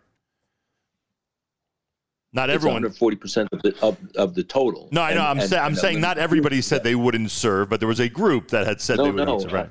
Right. I know, but the impression that they created in the West was, and I think those divisions and that impression would encourage them to take the action, believing that they wouldn't. And this was long planned, and one has to say executed in remarkable ways, and ways that we're still finding out some of the manifestations. Yeah, no question about it. And you know some of those details, and if we have an opportunity, we'll get to some of those this morning. As we think back to 2014 and other times when Israel felt the necessity to go into Gaza, unless my memory fails me, it was airstrikes followed almost immediately by some type of ground invasion. Is it the hostage situation that's making this much more complicated? Is it the goal of really eradicating them and making sure they cannot rear their ugly head again? Is that what's making this more complicated? A combination of the both, or other factors I'm not even thinking of? All of the above and more. For one, the hostages, 203 that have been identified, and there may be more, is a major consideration. We don't know who's alive and who's not. They don't know exactly where they're being held, though they have obviously intelligence about some of it, but they're mostly underground in the tunnel network that we've discussed many times that has been created, by the way, in Lebanon too, but here immediately in Gaza. Oh boy. Secondly, you want to, their goal is to eradicate the leadership and destroy the infrastructure of Hamas. It's not to kill all the Gazans that they can. They don't want to kill other people. Therefore, they gave them all this advance notice that 1 million people could move south, and that they created conditions that would minimize the civilian casualties, as Israel always does. But the planning and the places where to enter, you can be sure that there are some incursions taking place to check out, to map out, and prepare the troops for the most successful and effective entrance. As you know, the enemy was well prepared. They had maps on them, which had very detailed descriptions of each of the communities, where they should strike. We know now that there was a B'nai Akiva yeshiva and several schools that were primary targets, which they didn't realize on Saturday wouldn't be in school. But it was certainly well planned, and people had assigned their positions, and many civilians, followed the troops into the area, and some unfortunately still remain. Yeah, and you mentioned to me off the air, in addition to the maps, they had drugs that kept them awake, alert, and numb to the horror that they were about to inflict. In fact, you just learned that, and I don't want to scare anybody, especially listeners in Israel, because God forbid they'll think that this might be happening where they are, but you just revealed to me off the air that there's a report that in Beersheba terrorists were found today. Yes, but the first thing is that on the terrorists they found Captagon, right? Which number one, takes away their appetite. It takes away their fear and keeps them alert for long periods of time. And how anybody could be immune to some of the barbaric acts without I don't know how many drugs they have to take in order to be able to do what they did. Exactly. But it takes long periods of indoctrination. They were told to mutilate bodies. They were told to carry out outrages as part of their attack. The incident in Beersheba, which just came to light, there were 4 terrorists from Gaza who were found in an apartment in Beersheba. And thanks to intelligence work, they were all caught and are now being questioned. By the way, before we talk about President Biden, which obviously we're going to get to in a second, you mentioned a moment ago over 200 hostages. You know, Malcolm, you know how it is. You've said this to us for years and years and years. You can't let numbers numb oneself when they're, people are not numbers. People are people, especially our brothers and sisters. We're used to, one soldier being kidnapped. We're used to 3 boys being kidnapped. We're used to praying for the bodies, for the lives and or the remains of 4 soldiers or 7 soldiers, et cetera, et cetera, et cetera. You're getting my point. We're used to terror attacks that could take, God forbid, as it's happened in the past, 5 people, 10 people, 20 people. These numbers are staggering. 1,400 killed. 4,500 wounded, over 200 families wondering where their family members are on this Shabbos. I think we just need to stress for a second how staggering those figures are and what our brothers and sisters in Israel are going through. Having met even this morning, just a little while ago, families of those who are hostages and several times during this, as well as people from the communities that were on the front line of the attacks, the courage, the encouragement that they gave us, but the courage that they're demonstrating is mind-boggling. When you go to the hospitals and you see the soldiers who talk with such confidence and they want to go back. They want to go back to the front. We met one woman who went with her husband and 8 kids to an army base to make Shabbos for the soldiers and to do a Shabbat program there. Thank God her 8 kids were in a safe bunker, but she was a nurse and went to treat the soldiers who had been wounded and got shot. But she spoke with such confidence and reassurance that the Rosh Yeshiva Mir was there when I was there, and the way she spoke was just, it makes us realize how small we are compared to these people who have courage and commitment and keep Israel for us every day. This is not a commitment just in the post facto of an attack. And in the face of whatever actions have to take place. So the scope of it, as you said, not just the 200 hostages, which is a staggering 203 now, and there are still a couple hundred missing. Many of the bodies can't be identified. There are 550 bodies that can't be identified. So they are doing DNA searches to help identify all of them. So in the count of 1,400 of our brothers and sisters who have been killed, over 500 of them till now have not been identified. Right. Wow. And as you know, I was down there. I saw them collecting the bodies, but they burnt a lot of them, and that's why they can't be identified. And again, there are still people missing, even from that concert. Bodies are being found periodically. People who they thought had escaped, but actually been killed in other locations. I found 15 people in a field right near the border between Be'eri and the Gaza border. Unbelievable. And of course, you saw the story, and it's one of a million stories, unfortunately. But this 13-year-old boy from one of the kibbutzim who buried his parents and 2 older sisters, and now he's alone. And again, it's one of God knows how many horror stories, but that's unfortunately typical of what so many of our brothers and sisters are going through at this point. All right, people are anxious to hear your reaction to the United States public officials, most notably, first, of course, President Biden. Tell me about his trip there from your perspective, and then what you thought about his statements last night to the nation. Look, I think regardless of whether you like President Biden or you don't, or you're a Republican or Democrat, this should be above politics. The fact that he came first president to visit during a wartime, it gave great encouragement to the people of Israel. It was a statement to them.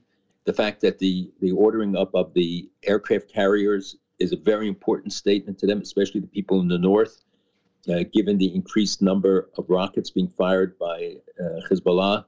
30 last night in just an hour and a half period, and incidents even today. So the actions were considered very important, and his statements of reassurance and also regarding the hospital. Not many world leaders were willing to stand up, even when the facts became known that Israel clearly did not do this, and it was a result of an errant PIDJ rocket, the Palestinian Islamic Jihad rocket. The fact that the president did that. People here would have liked to hear more where he would pinpoint the blame on Iran and indicate that we're going to take more sanctions and more actions against Iran, and that the fact that the Houthis from Yemen, something I mentioned on the air as a possibility, became a reality. They fired 3 missiles. It's a long distance. An American naval presence took it out. So there's no question those missiles were aimed at Israel? That is the belief. There's no other place it would be aimed. But they're fighting Saudi Arabia, and they aimed the missiles at Saudi Arabia. But this was clearly going up the Red Sea towards Israel. And so I've not heard anybody speculate that there was another target. I can't even imagine what it would be, but it was clearly, and they are a wholly owned subsidiary of Iran, as is Hezbollah, Hamas, Sham, the militia groups in Syria and Iraq, etc. By the way, I got it. Yeah, I'm sorry. We talked many times about Iran's plan of encircling Israel. So what we have to do is to make sure that when you want to kill a snake, you have to get it cut off its head. And we keep hearing about, what was the word? I wrote it down. High-ranking members that are constantly being taken out by Israelis. High-ranking members. I mean, I've seen that term in reference to at least 15 people since the war began. How large is this leadership of Hamas? Is it 15? Is it 100? Is it 1,000? How many people need to be taken out to actually cut off the head of this snake? Well, cutting off the head of the snake means you have to get Iran, ultimately. But the leadership, as you know, is sitting in Qatar of Hamas. They are luxuriating in fancy hotels and living a good life, mostly in hiding now because they're afraid of it. But I think the messages that we heard this week would indicate that Israel was prepared to go after them wherever they are, and that none of them will ultimately escape the judgment. The ones they're getting, including Ania's son, who's a high-ranking officer, were killed. They are the ones in Gaza, thinking that they could be impervious because they lived in apartment buildings that where operations of Hamas were hidden among civilian population. As you know, they use them as human shields. Right. So there are many people who are high-ranking officers who have, are in leadership positions that have to be eliminated as they destroy the leadership and the infrastructure of Hamas. You're not going to get all of the 10,000, 15,000 members, but you can destroy the whole entity, the organization, expel some, hopefully eliminate many, and especially, though, taking out the leadership.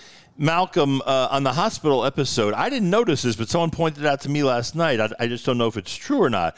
When the first word came out from Gaza about what had happened with the hospital, and everybody was, of course, spreading word that Israel was responsible, so the death toll was being reported at about 500. Is it true that as word continued to seep out, that in fact it was not Israel who's responsible for it, but Palestinians responsible for it, that death toll dropped dramatically? Dramatically. The estimate is between 1 and 300. Even U.S. intelligence estimates put it at that. The Israelis said right away that the number was false. They went up to 418, and some of the people were saying 500. Some of the press that jumped on this, I think BBC issued some sort of a clarification, but in the meantime, they continued to broadcast the most horrendous accounts, one-sided bias accounts, and with the exception of Fox and a few other reporters at CNN, a couple, and I mean, so many of them are continuing to spread the lie. And even if they don't say it explicitly, they don't say that it was corrected, and that the evidence that the United States officials put forward showed that it was a Palestinian Islamic Jihad, and that the 500 that they were saying and showing the pictures repeatedly of the same scene, it's much more reflective of a rocket than of an Israeli bombing. You would have a huge crater. You did not. You had a very narrow one. All of the signs, the technical aspects of this, reinforce that this was a pitch rocket misfire. Right. But so the number is about half of what they were claiming then. It's America's one and only Jewish Moments in the Morning radio program, heard on listeners-sponsored digital radio around the world, the web at NachumSegal.com and the Nachum Segal Network, and, of course, on the beloved NSN app. On Monday, after JM in the AM, we fly to Israel. Our Jewish Unity Initiative takes us to Israel for obvious reasons. Our plan is to broadcast there Tuesday and Wednesday of next week. Join us. Malcolm Hoenlein is in Israel, Vice Chairman of the Conference of Presidents, and with us live via telephone. One of the most disturbing things to watch, of course, is members of, and I know, Malcolm, we have to keep in mind, and I'm sure you agree with me, we have to always keep in mind that the overwhelming majority of the United States House of Representatives and the United States Senate are sympathetic and even more than sympathetic, are supporters of Israel. We have to keep that in mind. But the squad, whether it's the hospital issue, the public demonstrations they're participating in, they are getting a tremendous amount of attention here. And it doesn't seem like engaging in any type of discussion, as we've seen, on TV with them has any value whatsoever. Would you recommend just simply ignoring them at this point, accepting the fact that they're a poison in the United States House of Representatives? What's your approach? So first of all, you're absolutely right. And this is a disgrace that people could support Hamas, and other members of Congress have attacked them. The support in Congress is overwhelming. It's, I think, 93% supporting Israel. In the Senate, the vote was 99-1, with Rand Paul being the one exception.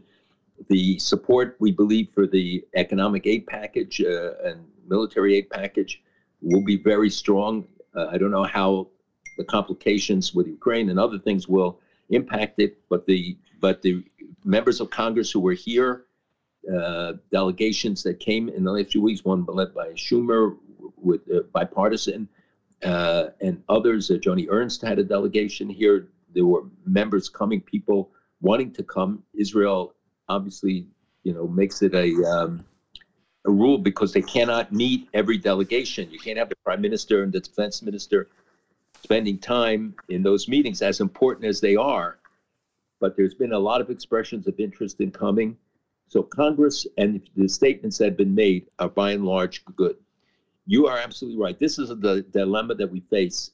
Right now, I've advised people not to pay attention to them, not to reiterate, not to talk about the squid, because these people thrive on the controversy.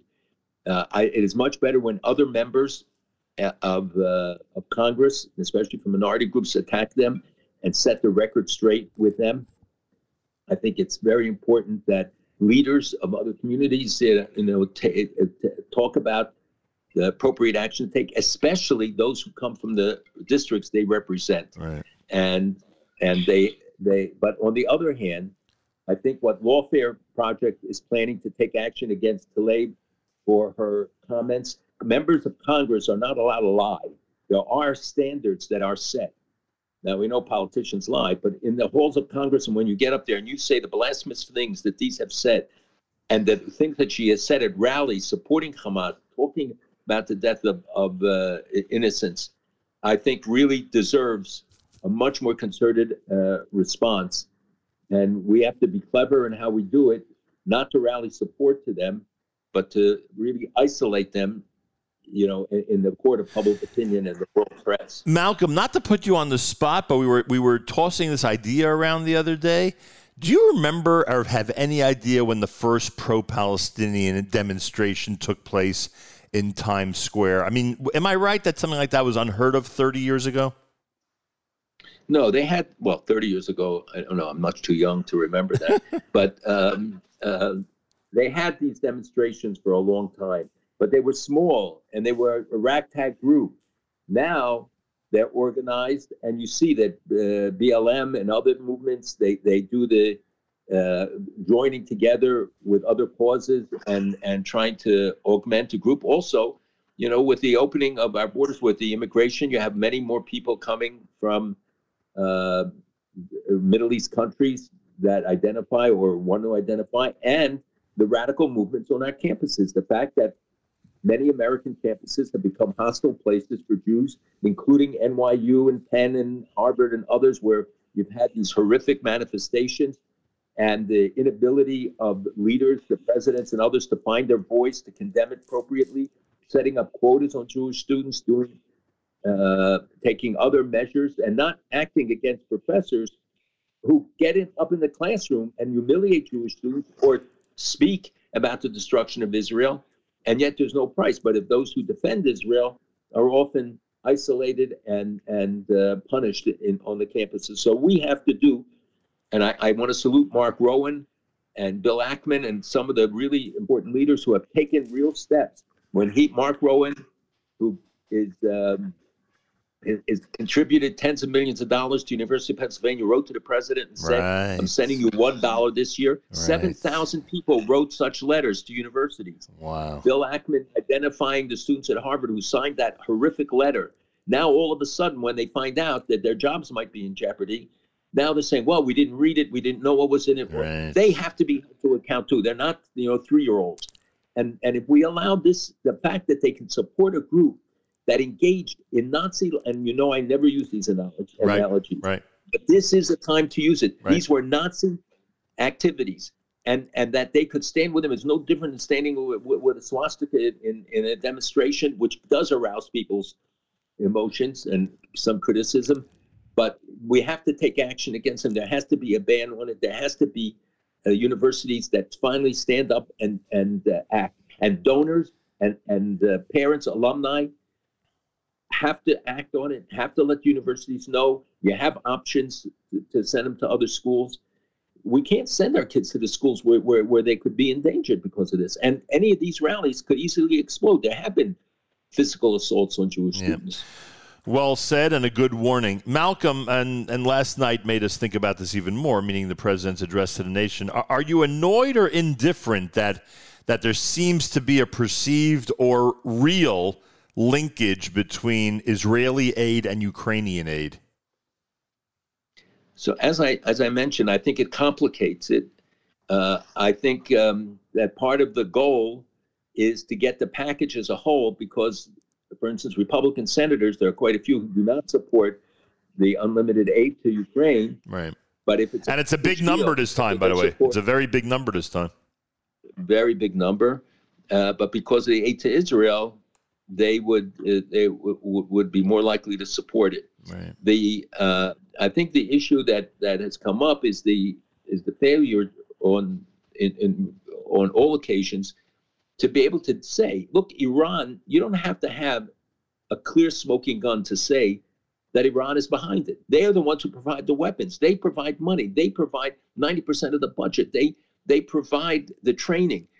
So to say that Iran is directly involved, and to keep saying, well, we have no direct proof. Yes, we have direct proof. The very existence of Hezbollah and Hamas is direct proof. And we have to see to it that their oil income is stopped. One of the things that was suggested by a leading American official to me is we have to bomb the oil fields, stop the refineries. They don't have that income. They shrivel up, Iran. And we have to see to it that all the steps that are taken, that the sanctions are imposed, and the administration has put on more sanctions, but it's not enough. And now I think they are trying to freeze the $6 billion given to that are in Qatar, that were given to Iran, and now saying, and they say that none of the money was withdrawn, but I hope that it will be frozen and not allocated, that no more money, and that we start holding them to account. If we don't stop them, so they also operate through all of the other entities that I mentioned and many more.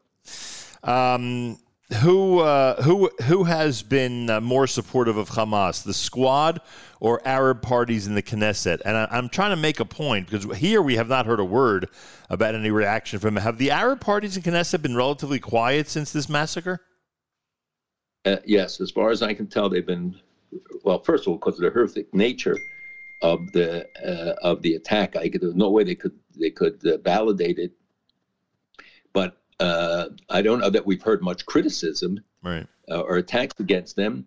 And there have been disappointing reactions in a number of the Arab countries. The UAE has actually been the best in terms of its responses. Bahrain was good. Some of the others were not so good.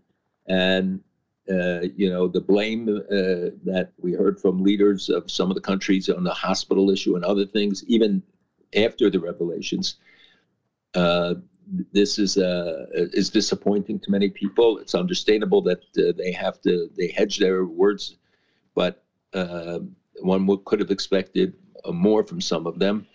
And the question is what their actions will be now in the coming days and weeks. That speaks louder than their words.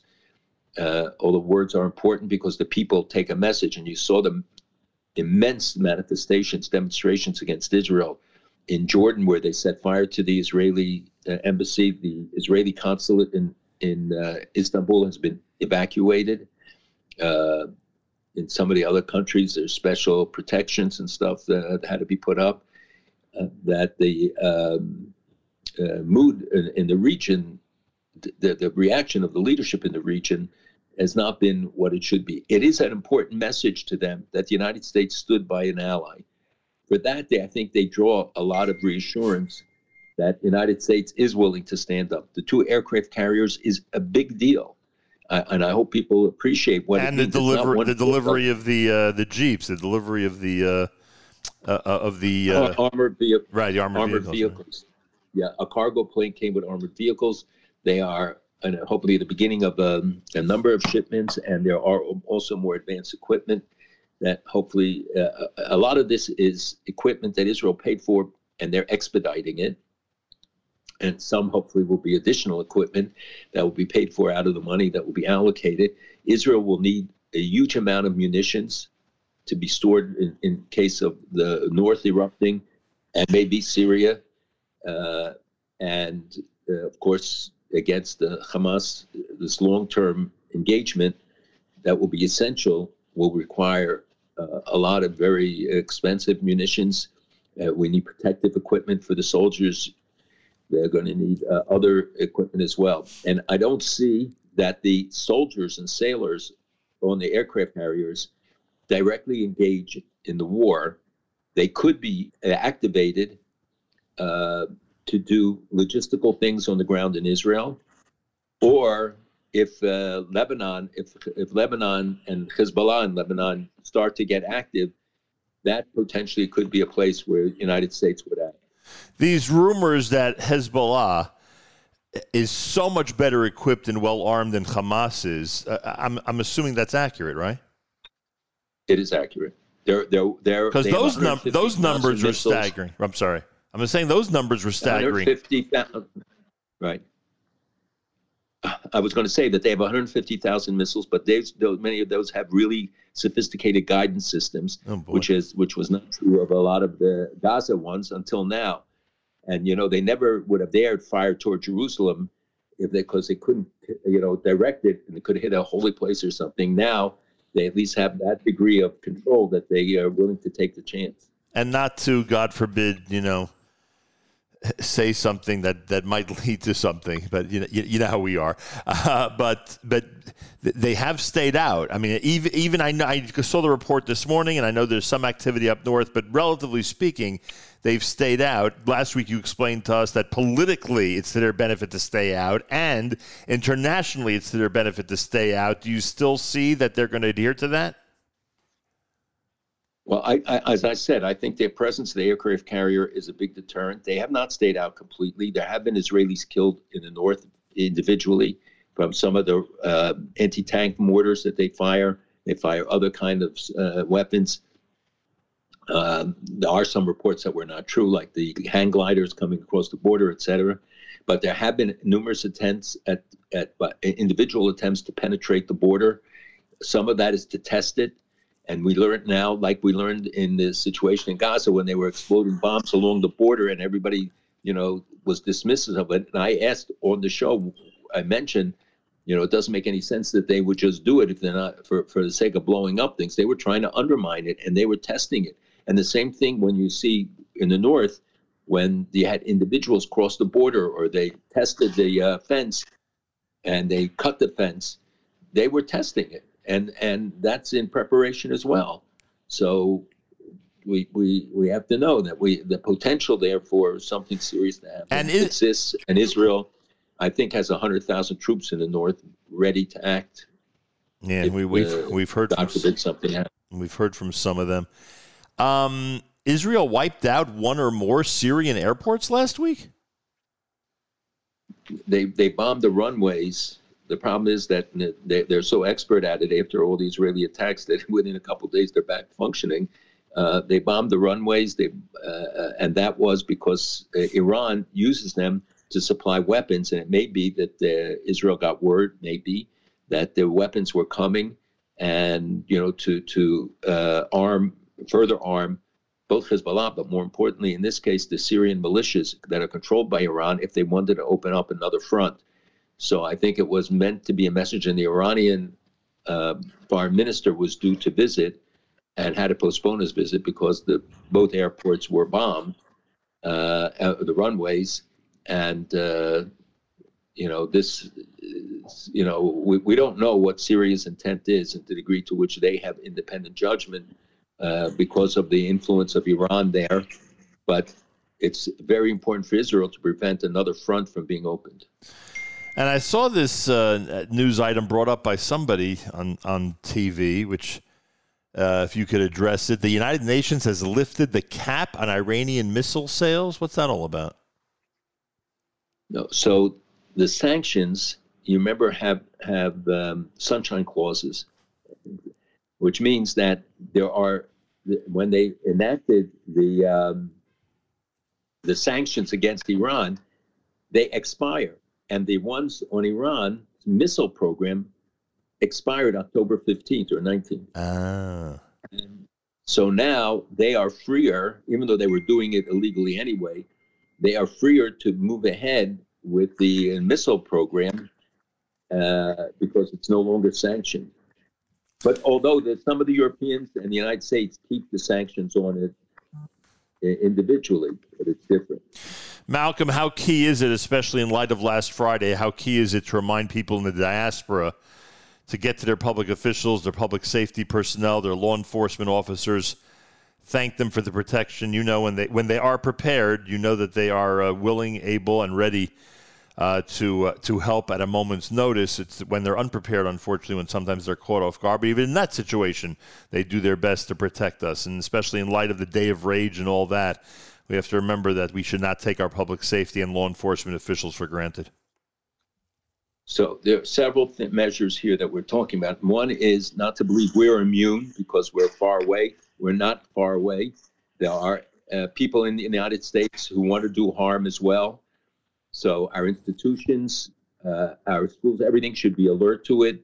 Sometimes it's just the simple fact of making sure the doors are locked during the day, and that you have people, police, when you dismiss the classes, or when you have the davening, times of the people coming to the shul, not to close the shuls, not to close the schools, but just to take whatever necessary steps. I know many, many schools have done it. But that's one. Two, we are deeply grateful to all levels of law enforcement. NYPD, I think, is always at the forefront, but all levels taking this seriously and taking action on it. Yeah. But the fact is that we don't know the enemy. A lot of it is hidden. So there's a limit to what the police can do proactively. And I hope that the FBI and others are monitoring the people crossing our borders, the activities that are going on, and take it seriously. We saw that Israel had warnings. They didn't necessarily take everything as seriously as they should. That is something that'll be dealt with later. But every shul and every community has to make sure that we take maximum thing.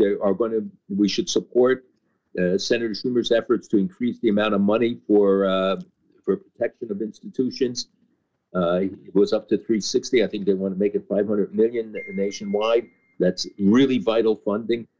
And to support other measures that relate to the security at home, and to demand that public officials and others speak out when they cross the line from what is a legitimate political difference to calling and talking about annihilation and talking about death and threatening Jews, and let alone carrying out some of those threats and physical actions. Have a peaceful Shabbos in Jerusalem. Let's all keep in mind those who've been abducted and have found themselves in this incredibly dangerous and horrible situation. And we pray for them. We pray for their families. I hope every synagogue will certainly keep them in mind during public presentations this coming Shabbos. Everybody should remember that around the world. We continue to pray for our soldiers. And Malcolm, if you are still in Jerusalem on Tuesday afternoon, please join us at our Jerusalem studio. And we look forward to getting there and expressing our feelings of comfort and love for our brothers and sisters in the Holy Land. It's very important, but I don't think we can leave New York unprotected with both of us being out of it at the same time. So I think I better get back in time to make sure. But I hope that every shul will at least say the tefillos for the soldiers and the missing. Yeah. That every shul, no excuse. The Belzer Rebbe ordered in his main shul that they say it on Shabbos, this past Shabbos. It's imperative that we all understand that this is us. This tefillah is for all of us.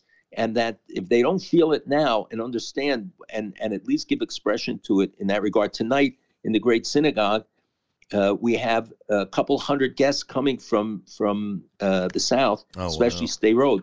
Wow. There 500 are in the Plaza Hotel, which I think you should go and see. And I hope that you'll get to visit and meet with some of the people from the communities. There are a lot of them in Jerusalem. There are a lot of people everywhere. I understand there are 21,000 of them in the Jerusalem area right now. Wow! Because a lot of communities are vacated. And Stay Road is a dead city, and you will see a lot of the stores are closed. People are called up.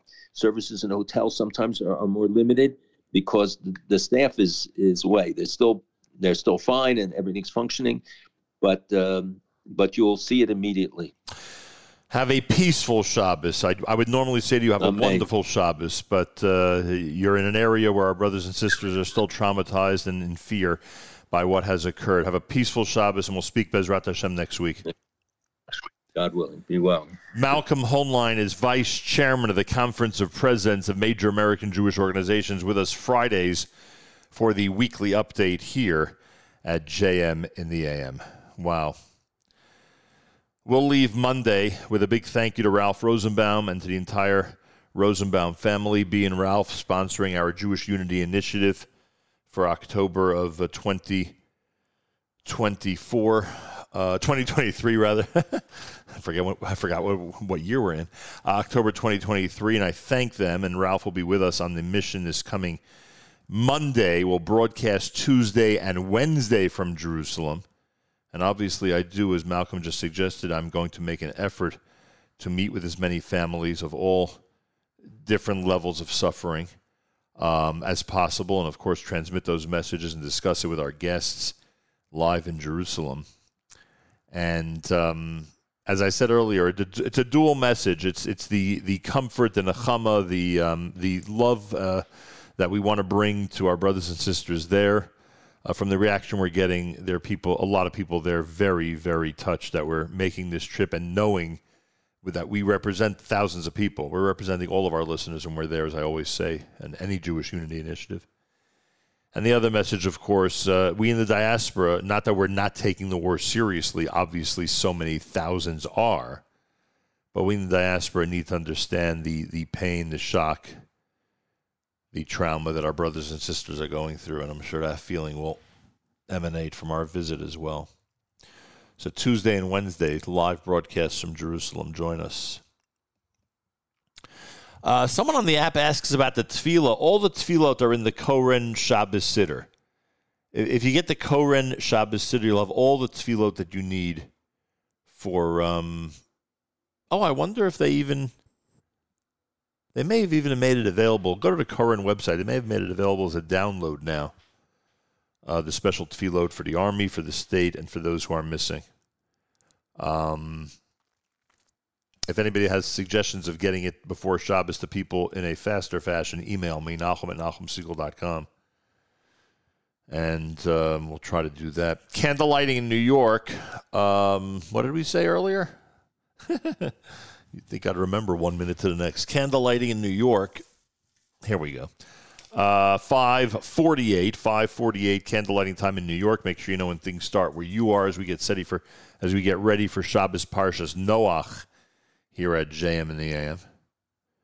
And again, the schedule for next week with a big thank you to Ralph Rosenbaum, who's going to be chairing our Jewish Unity Initiative and our journey. We will be in the New York City studio on Monday and then Bezrat Hashem Tuesday and Wednesday from Jerusalem. And I hope you'll tune in and spread the word, and let's continue to strengthen this bridge between Israel and the diaspora. Let's try to strengthen it as best as we can. By the way, last week was the Day of Hate. Don't forget that our friends at Yeshiva University, actually our students at Yeshiva University, led by a gentleman who was with us yesterday, Uriel Sussman, have created a day of loving kindness, which is going to be happening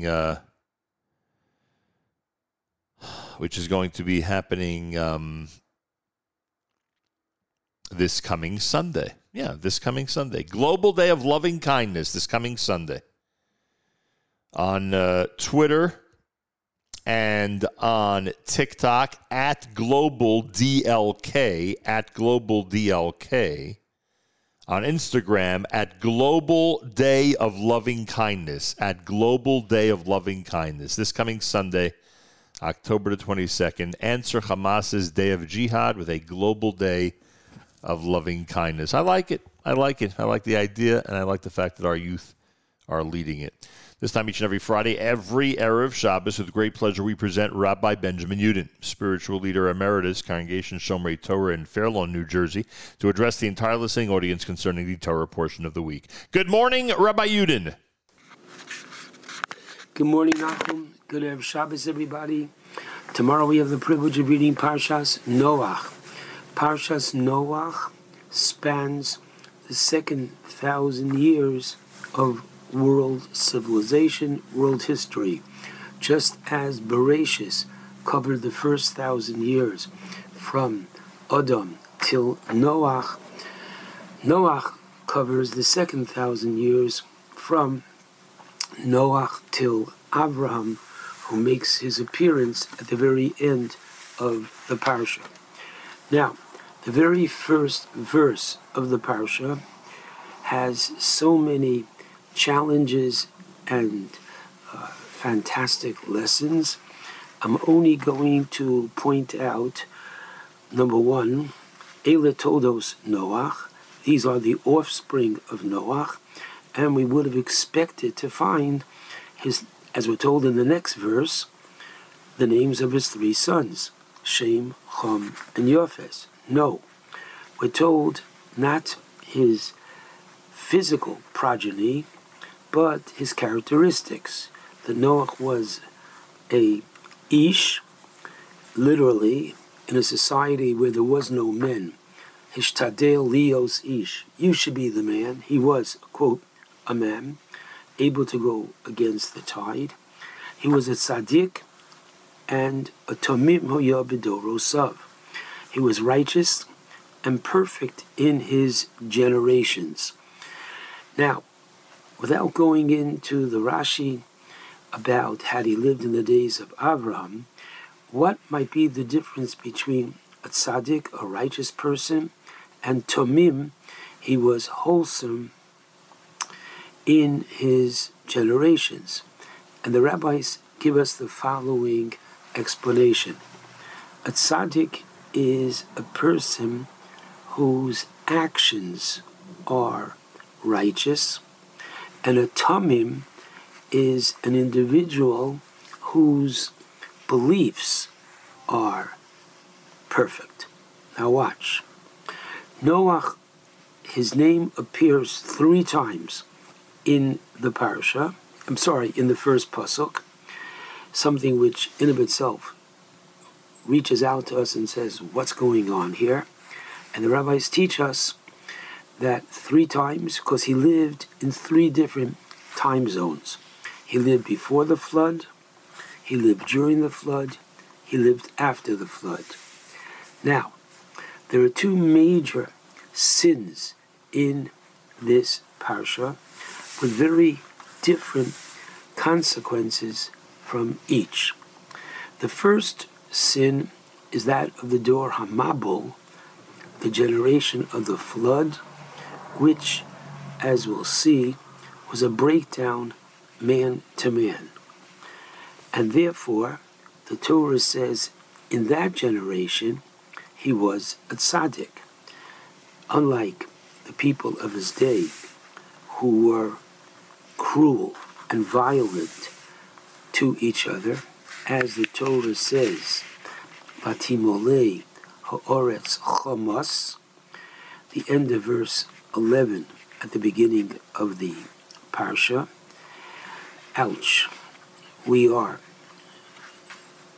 feeling the pain and suffering from Hamas. Vatimolei ha'oretz chomas, the earth was full of violence, negative action, in a generation where there was, as we'll see, terrible sin. His actions were good. Then, after the flood, we have towards the end of the parsha, in chapter 11, you have the sin of the Dor HaFloga, the generation that Hashem dispersed. What was their sin? Their sin, as the Torah tells us, was not man to man, just the opposite. The Torah tells us in the beginning of chapter 11, Vahi kol ha'oretz safa achas, one language was for the entire earth, udvarim achadim, unified in ideas. They're building a tower. Why? To go up to the heavens. Why? They want to fight against God in their, quote, foolishness. And just know the number, my friends, 1656. What's that? The flood occurred in the year 1656. And they were going to be good to the future generations and build a tower, because they said every 1656 years the sky, heavens, cannot contain all the water. There's an overflow, and that's what caused the flood. We are going to build a tower up to the sky, and we are going to build supports. That's what they were going to use their, quote, technology, science, to build supports in the heavens so that the flood should not come again in another 1656 years. The two suggestions which I just gave you, which come from Rashi as to what their intentions were not man against man, but man against God. So in that time, Noah, his thoughts and his beliefs were tomim, as opposed to the rest of his generation. So basically, in both times, we find that Noah, in the generation of man to man, he was a tzaddik. In the generation of man to God, he was a tamim. Okay, now we find the following in verse 13. In the beginning of the parsha, Vayomer Elokim el Noach, God said to Noah, Kates kol basar bo lefanai, the end of all flesh has come before me. Why? Ki mola ha'oretz chomas b'pneihem, for the earth is filled with robbery through them, and therefore, hinani mashchisam es ha'oretz, I'm about to destroy all of mankind. Now, Rashi on verse 13 teaches us, Lo nechtam zar dinam, their sentence was not sealed, ela ala gezel, except on account of their committing the sin of robbery. Now wait a second. What do you mean, as found in verse 13, that it was sealed because of robbery? In verse 11, when the Torah says, Vatishachesa oretz, the earth had become corrupt, Rashi says, we're talking about immorality, and with sexual immorality, and we're talking about idolatry, which at first glance is much more serious sins than that of robbery. So the commentaries tell us, and listen very carefully, that what the Torah is communicating is the following. Yes, there were the sins of sexual immorality and idolatry, but for that, God would have been willing to extend greater mercy upon them. However, once there was this additional breakdown of man to man, then God punished them for all, but the nechtam, it was sealed because of the breakdown man to man. The Torah is teaching us such a powerful idea. The idea is that HaKadosh Baruch Hu is willing to forsake and overlook the sins committed man to God, but unfortunately, man to man not. And that's why the Gemara in Shabbos teaches us, Kol marachim ala brios, if a person is merciful to other human beings, merachmim olav min hashamayim, then God reciprocates in kind, and He is merciful on man. However, if man is not, but he acts in a cruel way to other men, unfortunately, that is the way that He extends to man.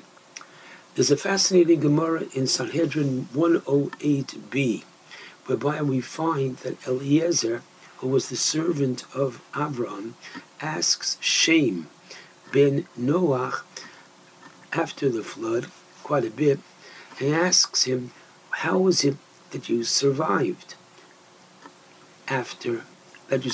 during the flood? And he answers, and he says one thing: it was only because we were busy 24/7 feeding the animals. Olam chesed yiboneh. The world had to be rebuilt on kindness. And by, as the pasuk says in Tehillim 36, Adam uvehema, Toshia Hashem, man and animal does God save. The rabbis understand it to mean that in the merit of their feeding the animals, extending kindness, because after all, there was so many miracles with this ark. The Ramban writes that in actuality, 10 arks could not have contained all of the animals, all the birds, all the fish. So, in a word, how could it fit in one ark? Even if you could tell me it was 450 feet long, etc. Come on, 10 arks couldn't do it. But the answer is, it was a miracle. Okay, so why couldn't Hashem do another miracle that once a week Noach would go to each compartment, and there would be a automatic feeder which would allow the animals to take their food by themselves each and every day? And the answer is no. Noach and his 3 sons and wife and daughters-in-law had to be busy 24/7. Those animals that fed during the day were fed during the day. Those that needed to be fed at nighttime were fed at nighttime. And this is the way that the new world could be established on the foundation of kindness. When man extends kindness, the world will be recreated in that environment of kindness. Now, we find ourselves today in a very,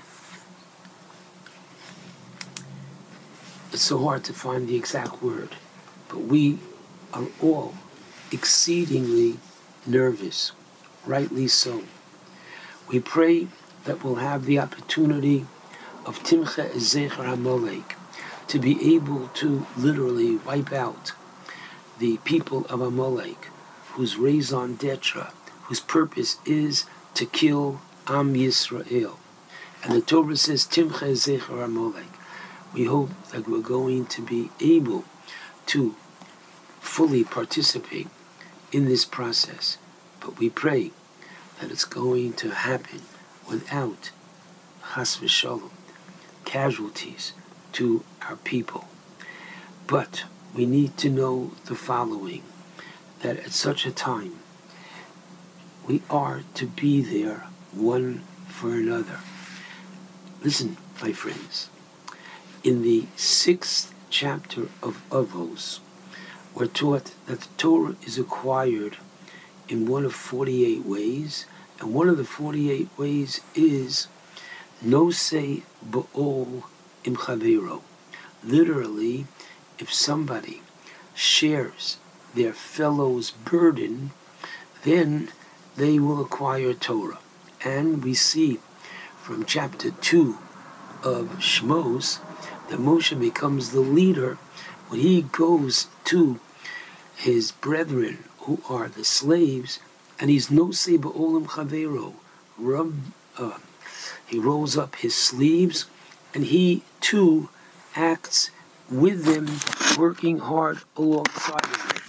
What is it about this characteristic of caring for the next one? So the Maral says beautifully, there is that if one is there for the next one, it transforms their identity from being an ish prati, an individual, to an ish klali, to a communal person. And once you are a different person, you're not just for yourself, you're a communal person, then the Torah was given to Klal Yisrael, Torah wasn't given to individuals, and a leader has to be one who is for the Klal. And therefore, this is a time, as we find in the Medrash Rabbah in Parshas Emor. It's the second entry in Parshas Emor, the Medrash. It happens to be chapter 26, paragraph 2. And the Medrash contrasts the generation of David, where there was such scholarship, even among young children in Israel, of Torah, yet they would go to war and did not always win. However, in the days of Achav, the wicked king, where they worshipped idols, they went to war and they always won. And the Medrash asks why. And the Medrash says, because in the days of David, even though they studied Torah, there was dolaturin, there were informers, there were Baal Lashon Hara, there wasn't peace and harmony and love and brotherhood among Israel, and they did not win. However, in the days of Achav, even though they worshipped idols, they had no Lashon Hara, they had brotherhood and love one for another, and Hashem protected them. We are in such dangerous times now. We need true love for each and every one, and not just Jews who might be like us. No. What does Hillel HaZoken say in the first chapter of Avos, Mishnah 12? Havimi Talmidav Shel Aaron, be like the students of Aaron, Ohev Shalom v'Rohev Shalom, loving peace and pursuing peace. Ohev es Habrios, loving the beings, meaning all Jews. Umakarvel Torah. The idea is, even if they are not observant, they're brios. You are to love. We are to love one another. And the more we show this love one for another, the more, please God, HaKadosh Baruch Hu is going to protect us. This is a time when Bli Ayin Hara, we're all aware of the chesed that is going on in Eretz Yisrael. The chesed from Jews all over the globe. And the idea is that each and every one of us has to tighten up in the three areas of tshuva, of tefillah, and tzedakah, improving ourselves. Each one knows where we have the opportunity to do more. And lest a person should say, because Rashi says, Noach, miktane emana hoya. Rashi says that Noach had very limited emunah. Oh my goodness, how could you say limited faith? He spent 120 years listening to God and building the ark, the teva. How could you say he had limited faith? And the Bardicheva says so powerful. He had limited faith in himself. He didn't believe that he was strong enough and good enough that had he prayed, he could have helped the entire world civilization. Too many of us feel, what can I do? And the answer is, every little bit that you can do makes a big difference. Amir Hashem, we should hear Besuros Tovos, Yeshuos V'nechamos. We should hear quickly good news, safe news for all of Klal Yisrael, and especially our dedicated soldiers, Chayolim, Chayolos. They should be well. But just know that we're all soldiers, and we all have to report to the base. Besides their army base, we have to report to the Beis HaKnesses, to the Beis HaMedrash, to the house of prayer, and to the house of study. And our prayers, and our studies, and our chesed, and our tzedakah make a big difference. Shabbat Shalom to all. Hashem Oz Le'amo Yiten Le'amo Yiten. Please God, give strength unto your people. You know, friends, sometimes we don't know where our strength is coming from anymore.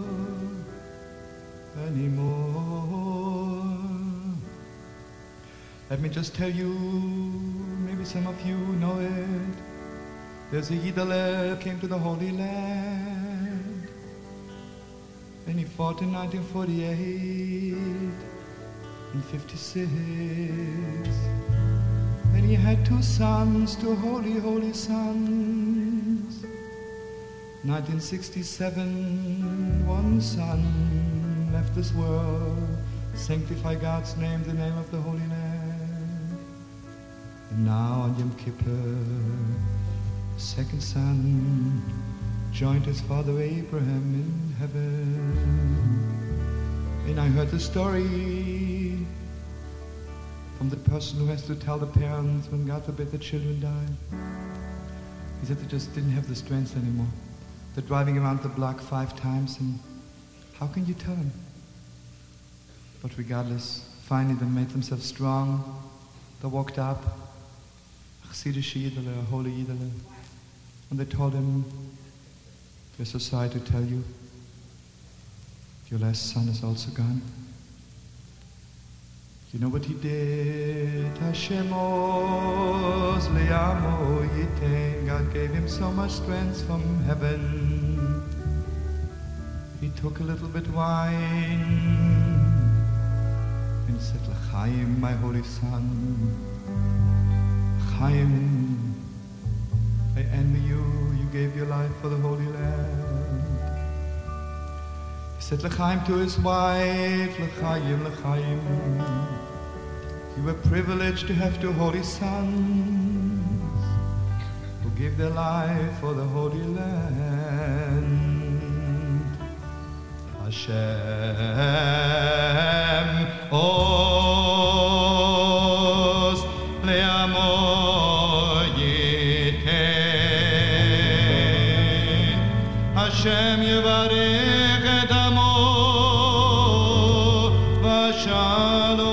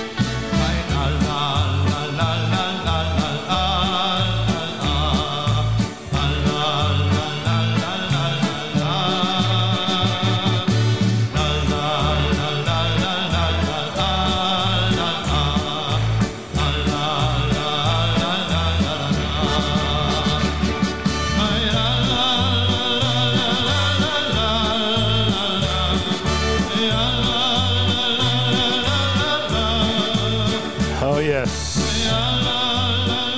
Hashem oz la'amo yitain. Hashem yivarech et amo b'shalom. And let's have a peaceful Shabbat ahead. Let's keep in mind those of our brothers and sisters who will not be having a peaceful Shabbat, who are being held by the enemy. Time to say good Shabbos with Journeys at JM in the AM.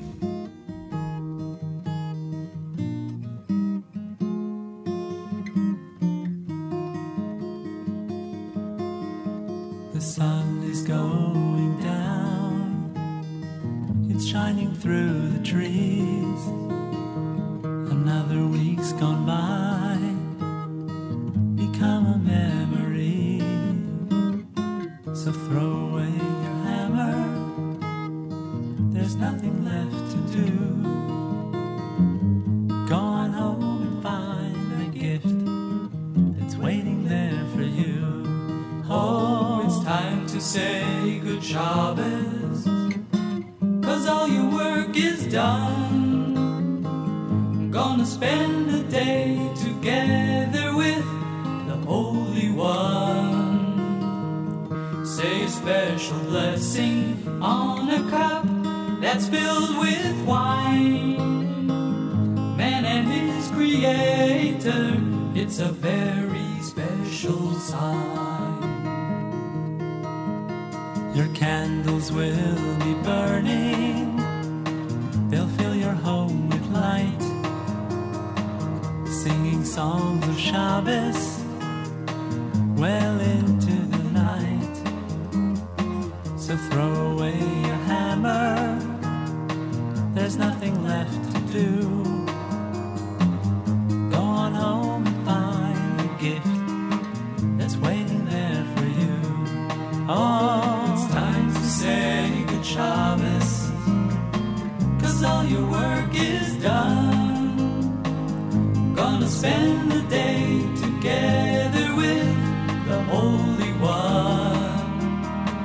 Say a special blessing on a cup that's filled with wine. Man and his creator is a very special sign.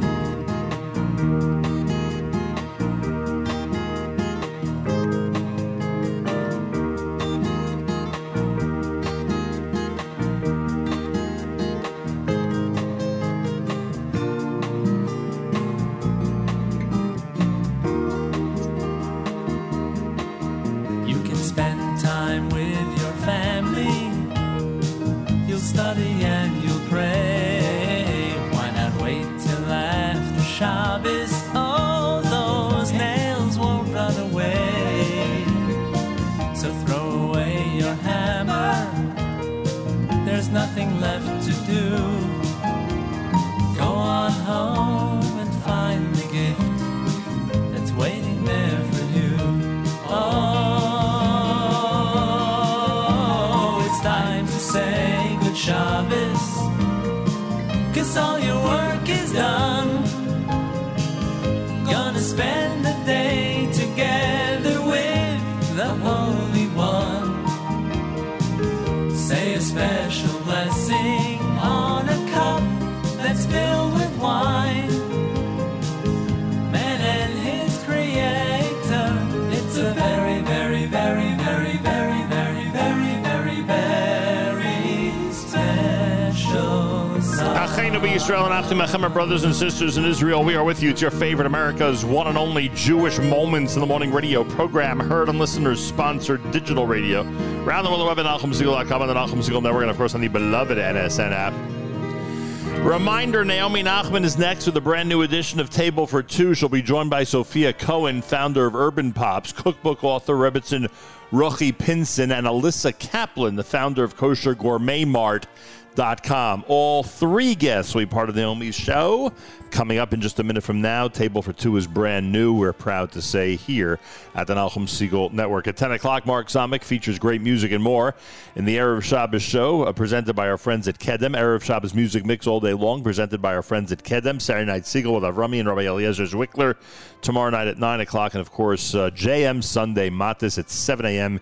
Eastern Time Sunday morning. Join Matis. Don't forget, Monday we'll do our JM and AM broadcast from New York. Tuesday and Wednesday, please God, from Jerusalem. Make sure to be tuned in. Have a peaceful Shabbos, everybody. Keep in mind those of our brothers and sisters who will not be having a peaceful Shabbos. Have a good weekend. Until Monday, it's Nachum Segal reminding you, remember the past, live the present, and trust the future.